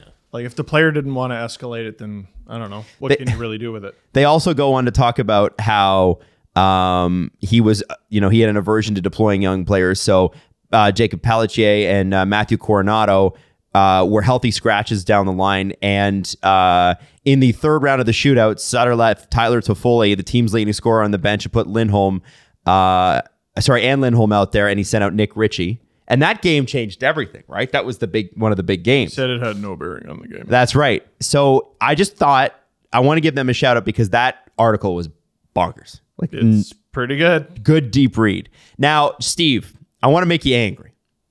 Sure. I read this morning as well. Well, I'm moving on from that article, but I think you should read it, especially as a Flames fan. But I want to talk about Jesper Bratt. And I want to talk about the fact that his number is in the actual. Man, people, I only know one language. I only know English. Okay. And when I speak it plainly, sometimes I feel like I don't know how to use it. Okay. Why? Like, because no one seems to understand my hatred of jersey numbers being in contract. And what is it? Explain it now. So Crosby making 8.7, I don't give a shit. And also it was a discount. Bratt's contract, Which is, by the way, 8 years, $7.875 million per year at $63 million. 7.875 is a great damn deal. For Jesper Bratt. It is a great damn deal, but it adds up to 63 million. Ooh, His number. that's his number, right? Reimer had a $3.4 million contract with the Panthers. Bozak had a $4.2 million contract with the Leafs. Yes, he did. I think it's not about your jersey number, because all those situations that I just mentioned, their jersey number fell roughly in place with their actual value, Yeah. right? So, okay, your jersey number's in there, but that's roughly what your actual value is. Fine. It's a relatively fair deal, and it happens to be your jersey number. What I hated, using Austin Matthews as the example, and I cannot believe people don't get this point. His contract, when it was signed, it's no longer listed as this on Cap Friendly because the cap hit went up because they made some adjustment. I don't remember what it was. Him and Marner, their cap hits went up. Don't remember what. I think Willie's too. I'm not sure. When he signed it, it was 11.634. Yes. The 3.4 is relevant because if you sign a contract, if Matthew signs a contract for $11.6 million, that's roughly what he's worth. If he signs it for $11.7 million, it's roughly what he's worth. But he signed for 11.34 or 11.634. That $34,000 is an amount of money he will never miss. If he signed for 11.6, he still would have made over, I think it was 99.7% of his salary, but he needed that $34,000. And the reason it pisses me off is it's not about the $34,000. It's about power. It's about power and saying I won this deal and I could ask for whatever I want. And Mitch Marner did the same thing. 11 10.893. Now, someone cleverly said, now what if Mitch was giving a discount? What if he dropped below it to get in the 9.3? And he actually saved the Leafs $7,000. I'll shave off $7,000, like just to get that in there. Fine. Yep. You know what? Maybe it's possible. But what is more likely, that Matthews went from 11.6 up to 11.634 or down from 11.7 to now? If someone comes out and says that's how it worked, I'll be the first person to come on here and be like, team player, good on you. But it's 11.634, and that $34,000 is the sort of thing that gets a Marley sent down. You know, Steve, why are you cheering for a player to make less so that this multi-billion-dollar team? How about the fucking guy in the minors making $70,000 who has to get sent down because of all the cap shenanigans that the Leafs have had to pull over the last few years? The fact that they can't dress a goalie because they want to get Matt Nye signed. Yeah. How about the fact that they've had to, sign a university goalie and pay him a per diem of like $250 and get him a free jersey or whatever? How about your starting goalie who's playing injured down the stretch for 4 fucking games? Was it 4? 3 or 4? Yep. Games where the Leafs had to sign a emergency backup, and you're a hair away. You're a slip away. You're a side to side 2-on-1 save away. You're a net front battle away. You're a stubbing your toe on the edge of your bed away from having no professional goalie in your organization. You know what could have potentially saved that? Not needing your fucking jersey number in your contract. Now, what they would say to that is that's not our fault. That's Dubas's fault. Maybe he shouldn't run it up against the cap so much. Well, I mean, yeah. See, the thing is that it's not the $63 million for Jesper Bratt. I mean, that's cool that it added up to him, and that works, and that's a great deal. But you're right. The extra little bit on the end does actually make a difference. And anybody saying that doesn't, when you're running up against the cap, everything makes a difference. That 93 plus 34 is over $100,000. Yeah. That every single year the Leafs don't have to play with. And when they're playing with every single dollar, $100,000+ means something. Well, and especially around the trade deadline when those numbers multiply, right? Because it's not just flat the whole year, right? Like there's a reason why you can't bring in a $7 million guy at the beginning of the season, but all of a sudden you can bring him in unretained at the trade deadline. It's because there's only so much left, and it's a complicated thing. But at the end of the day, it does make a difference over the course of the year. And someone very rightly pointed out, well, what about Roman Josi with his new contract, which I think is $9,059,000 because he wears the number 59. Also fucking stupid. Also fucking stupid. It's across the board. It's pretty stupid. But you know what the Predators... It is an odd thing to want. It is an odd thing. I mean, I didn't hate it at first, but now that the more I think about it, I'm like, yeah, I don't like it. That's $59,000 that doesn't go to somebody else. Or that's $59,000 that your team now doesn't have the room to play with just because you want to do a funny thing in your contract. And what do we think? He came down from 9.1? Stop. No. Stop. So what are we doing here? It's a $9 million deal, and you decided to tack on $59,000 to fuck with people. Because of what? Dude, and you know what? You know what the Nashville Predators did not have to do? Play with some fucking random on the bench. Backing up UC Saros while they're trying to fight for their playoff lives. Hey, Jet Alexander got ice time. Earned it. Yeah, and then people got mad about it. Yeah, Chris Weidman. Me. They'll get what they do. I cannot believe I have to explain this. The Senators are going to arbitration with Alex DeBrincat, it looks like. Timo Meier will be going to arbitration with the Devils. Both of these guys... Formalities. You can because no one actually ever goes to arbitration, but they're filed. Yeah, you Very need to file it to maintain the player's rights. Both of those guys are expected to come in. If you ask DeBrincat, he's expecting $9 million. Timo Meier's, I think, qualifying offer is at least $9 million, isn't it? Or is it $8? Mm-hmm. Oh, man, it's high. Crazy high. I think it was $9. My question to you is, who do you think signs first and therefore sets the market? Because these two guys, I think, are the market-setting guys. Are they not on the wing in the RFA round? They are. It's interesting. They're two. 10 mil. 10 mil is Timo Meyer's Timo QO? Myers qualifying odds. I would $10 just million. take it. Just take the Timo Meyer, I think, gets moved. Somebody buys his rights, and then they sign him to a long-term deal. Well, okay, so here's something to consider. So we keep saying with the Leafs and everything, and with anyone whose contract is expiring, sign short term, wait for the cap to go up, and then sign long term. Is Timo Meier not completely perfectly positioned for this cap situation? Yep. Sign your qualifying offer, or which I guess isn't available to you because of arbitration, but take the 1-year deal and then cash in. 2 years, I would say. Where's this energy? It's everyone's like, oh, Matthews would be Travis Yost. Oh, Matthews would be an idiot to sign an 8-year contract. You know what, Devils fans? I'm sorry. I'm going to throw that on Timo Meier. Take the 1-year deal, Slay King.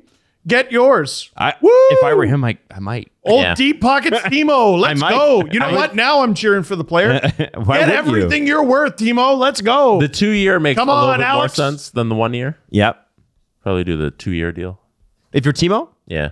But the maybe. Jesper Back contract's interesting because Tom Fitzgerald's whole mentality about that was let's get him in under Jack Hughes, which was the 8.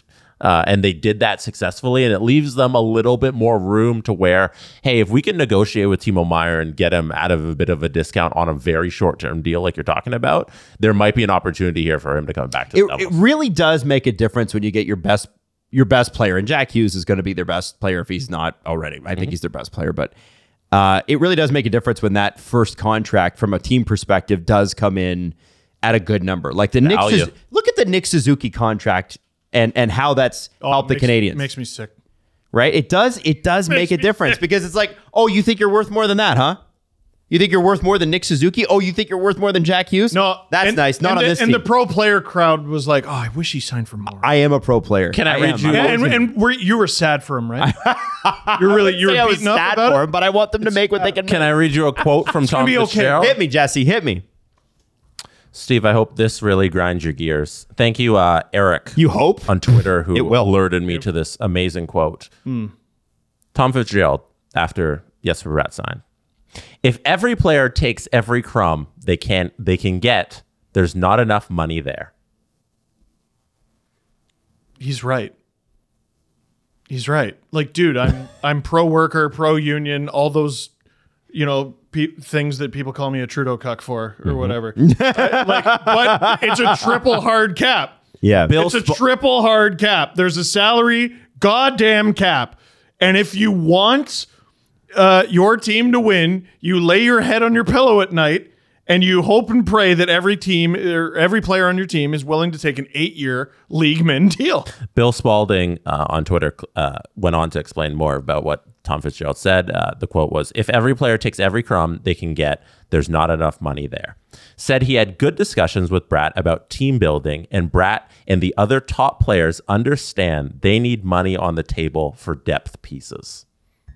How? Sounds like opposite Toronto. Okay, cool. You want to go? You want to go real tinfoil hat? Let's go. You want to go real tinfoil hat? Toronto, the team where all the star players took every crumb. And every suspension that comes in, you're like, that was a little long. And every penalty that wasn't called or was called, every Wes McCauley game where, oh man, they haven't won. And no, that's not a thing before promptly officiating a game where they get no penalties somehow.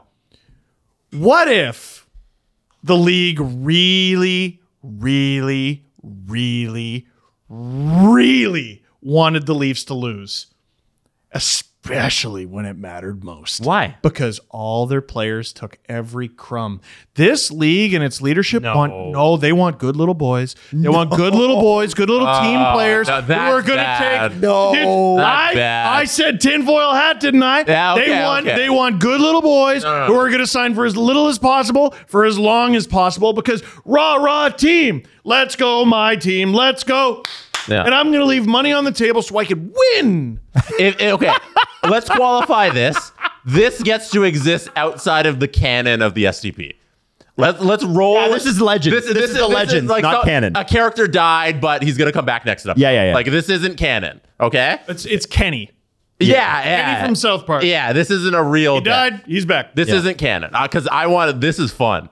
Let's do that because I think you're right in the terms of the other general managers look at that situation that's happening in Toronto, And I'm going to claim that guy off waivers. I'm going to fuck him. they say, I have Tom Fitzgerald sitting there. I have this brat deal to sign this offseason. If Toronto goes out and does this with Matthews making the max and Willie and Marner, all them taking all this money, that hurts my negotiations. They're probably all sitting there rooting against the Leafs. There's a comedian that I saw recently that said, "You don't believe any conspiracy theories?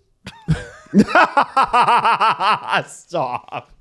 You think everyone tells you all the truth? Oh, no. Listen, I don't believe in most of them, but this is one I can get behind." Yeah? There's a fantasy football podcast I listen to, and every year they do a episode that they call the Take Purge. So it's like the Purge, where one episode we get to just throw out things that you don't really believe, but like it could be true. And then next episode, we wipe our hands of it clean, and those things aren't really true. And I think right there, that's a great Take Purge. Dude, you're the leadership of the National Hockey League. Oh yeah, Why would you want the Leafs to succeed? it goes Because it's a fucking huge revenue generator. But this specific form of them, where every player took every crumb. Yeah. Why would you want them to succeed? Oh, God. So Adam, Sign the for as ratings much came as out. you want, and everything will work out. The ratings came out Bullshit. for the Stanley Cup. Bullshit. The ratings came out for the Stanley Cup final. The Leafs versus Tampa did more than the Stanley Cup final. Right. Of course, yeah. That's the least watched Stanley Cup final since 2000. We're rooting for the Leafs, yeah, because the TV ratings and ad revenues will go up as the Leafs are in the finals and all that. No, they don't care about that stuff. They care about their teams and them winning. It's all about your individual team and you getting your name on the Stanley Cup. Right. Gives a shit if the ratings are better if the Leafs win. They're looking at it as, hey, that team can't win because that's bad for the game. No. All 31 teams are rooting against the Leafs for the last 7 years. I converted you. Welcome to the Tinfoil Hat Club. Yep. No, listen. I won't make any claim. I will simply leave you with a question, which is what all conspiracy theorists do, by the way. Right, of course. I love this. They just ask you questions that they don't know the answer to, and neither do you. Why would you want the team with all their star players who took every crumb to win? Okay, so moving You on. run the league. Why would you want that? Moving on to, I want to talk about expansion very quickly. Adam, debate me.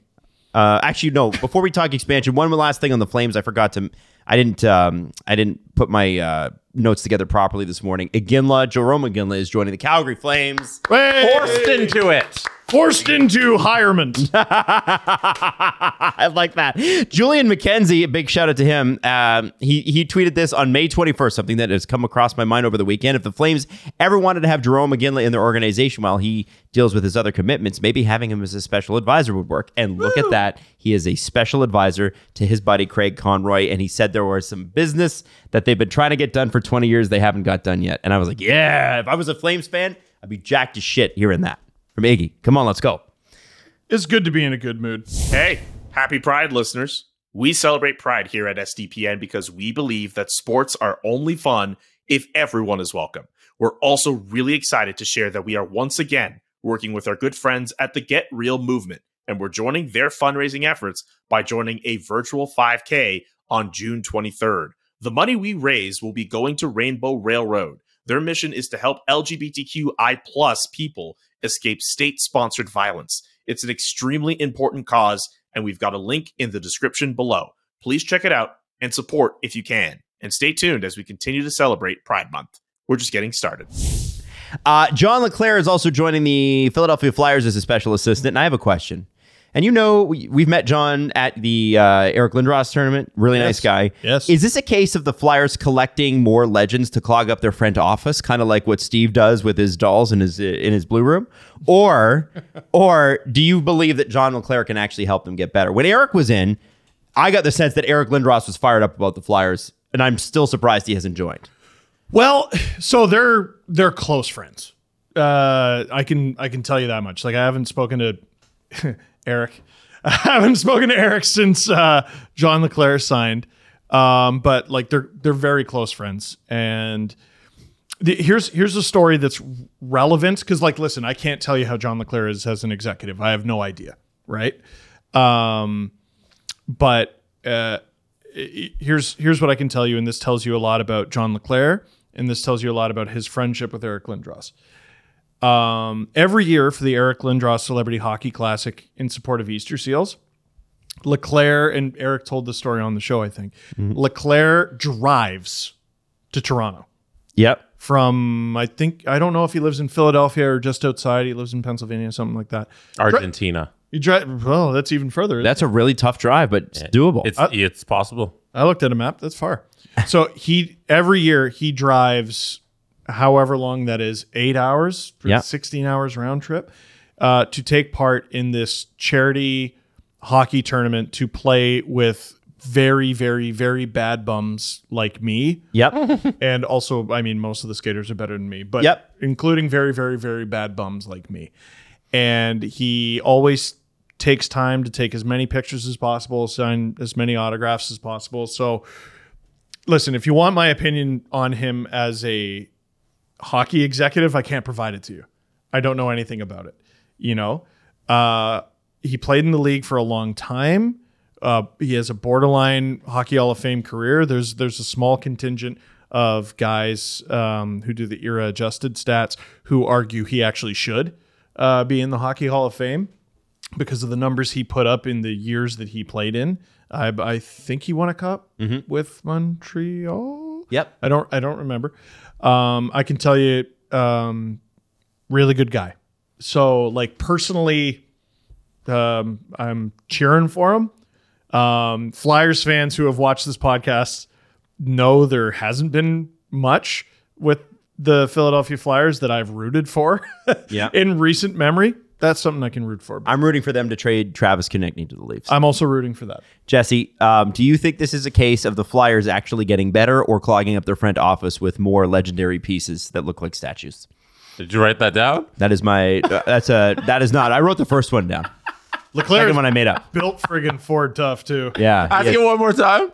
Just fucking answer the question. No, ask the question. Jesse, I'm going to make this complicated. Yeah. Is this a case of the Flyers actually getting better, or are they clogging up their front office with more legend traffic?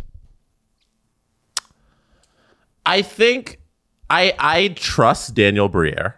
When he was up for the job in Montreal, I thought he would have been a great hire, and he's somebody who's long overdue to be in a position of general manager. I think if they're bringing in LeClair and Sharp, that it was vetted through Briere and that he's going to make the right decisions in this. You know, if that's what he thinks needs to be done to the front office, we got to get some other voices in here. I know he's an ex-Flyer and it looks like you're doing the old stuff again, but I trust Daniel Briere in his decision making. We often criticize teams for just hiring former players, and there's validity to that. But that it also doesn't mean former players don't know hockey at all. You know what I mean? And can't be good executives.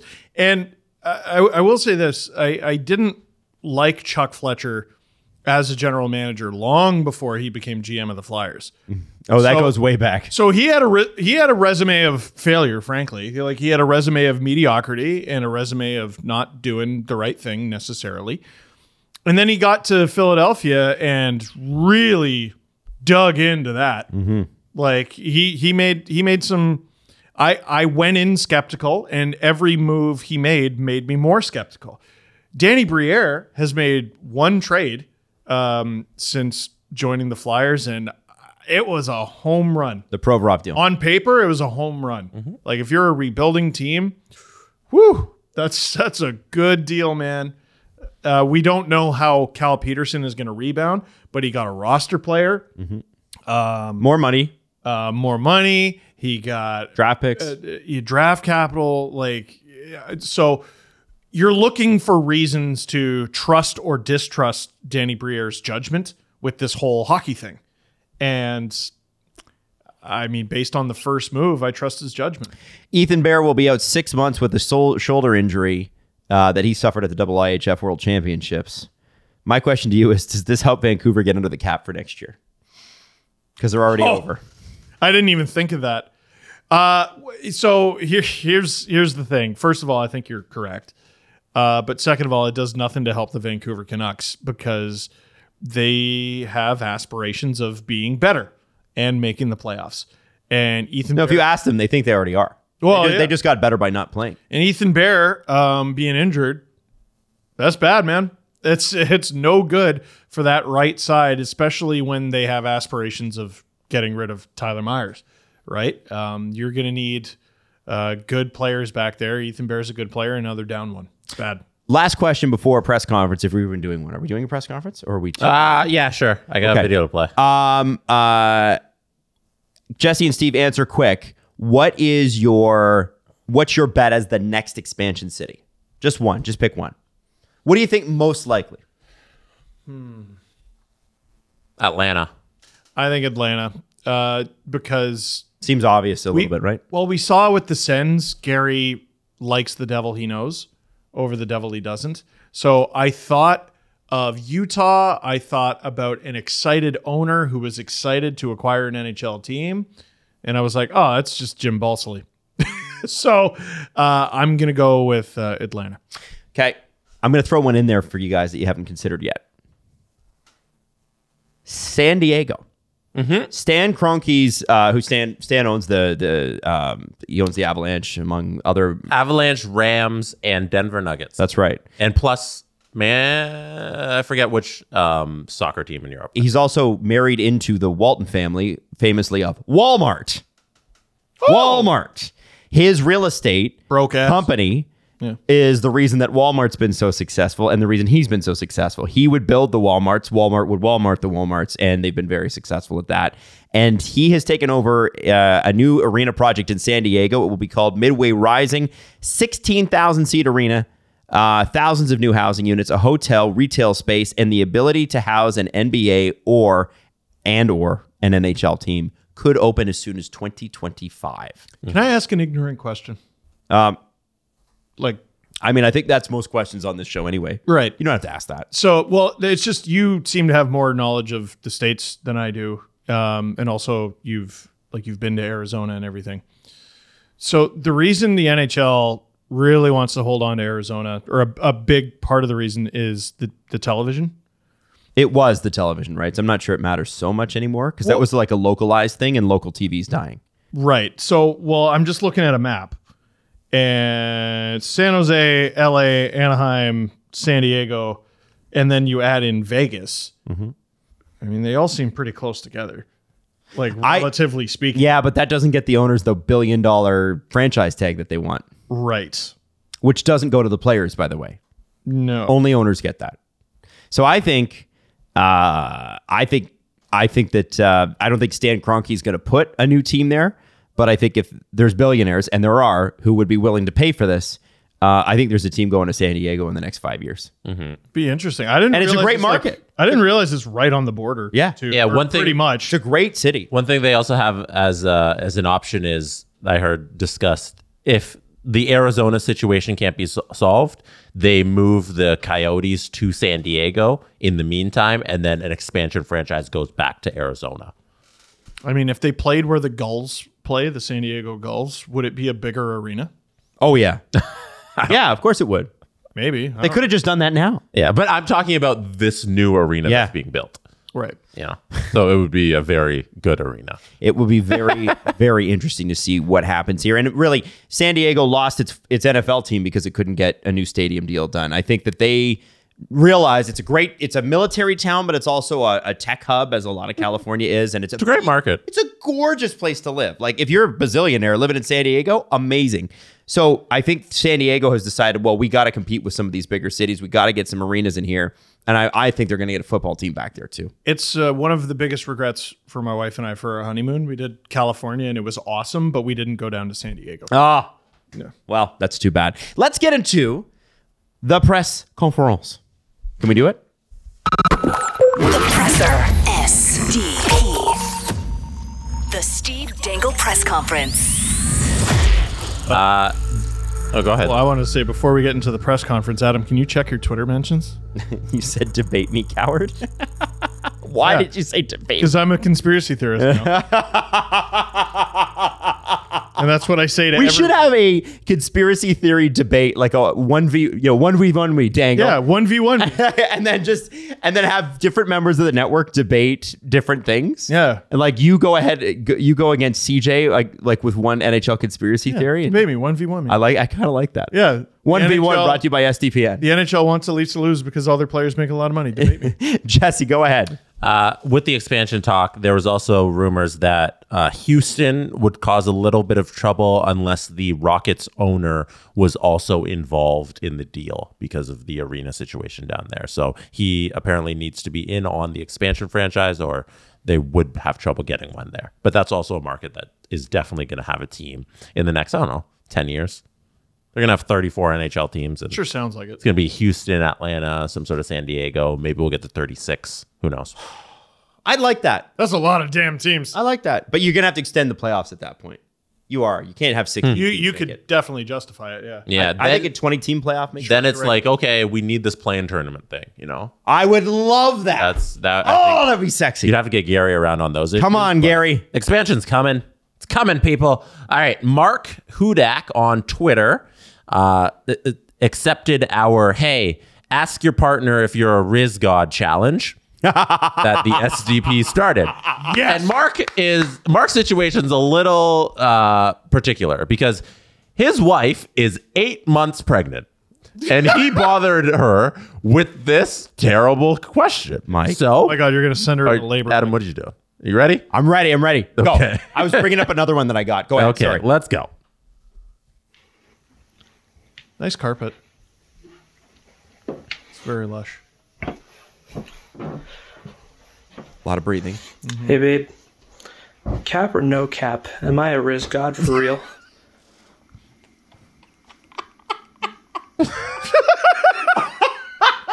She's so mad at him. What?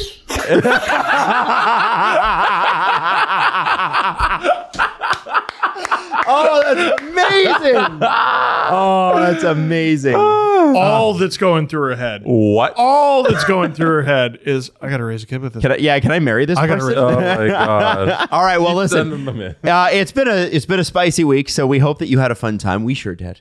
And we will see you Monday. And don't forget to check out the CJ show because it was an absolute banger. There's a lot of info in there for Flames fans as well. And as the weeks unfold, buyout window, by the way, is open. As of right now, nobody's on waivers, but I don't know who gets bought out, but all I can tell you is that the Leafs are going to get screwed by it. Debate me! Debate me! The Steve Dangle Podcast. Powered by Sports Interaction. Want to bet? Follow the guys on Twitter at Steve_Dangle, at Adam WYLDE, and at Jesse Blake. Connection complete.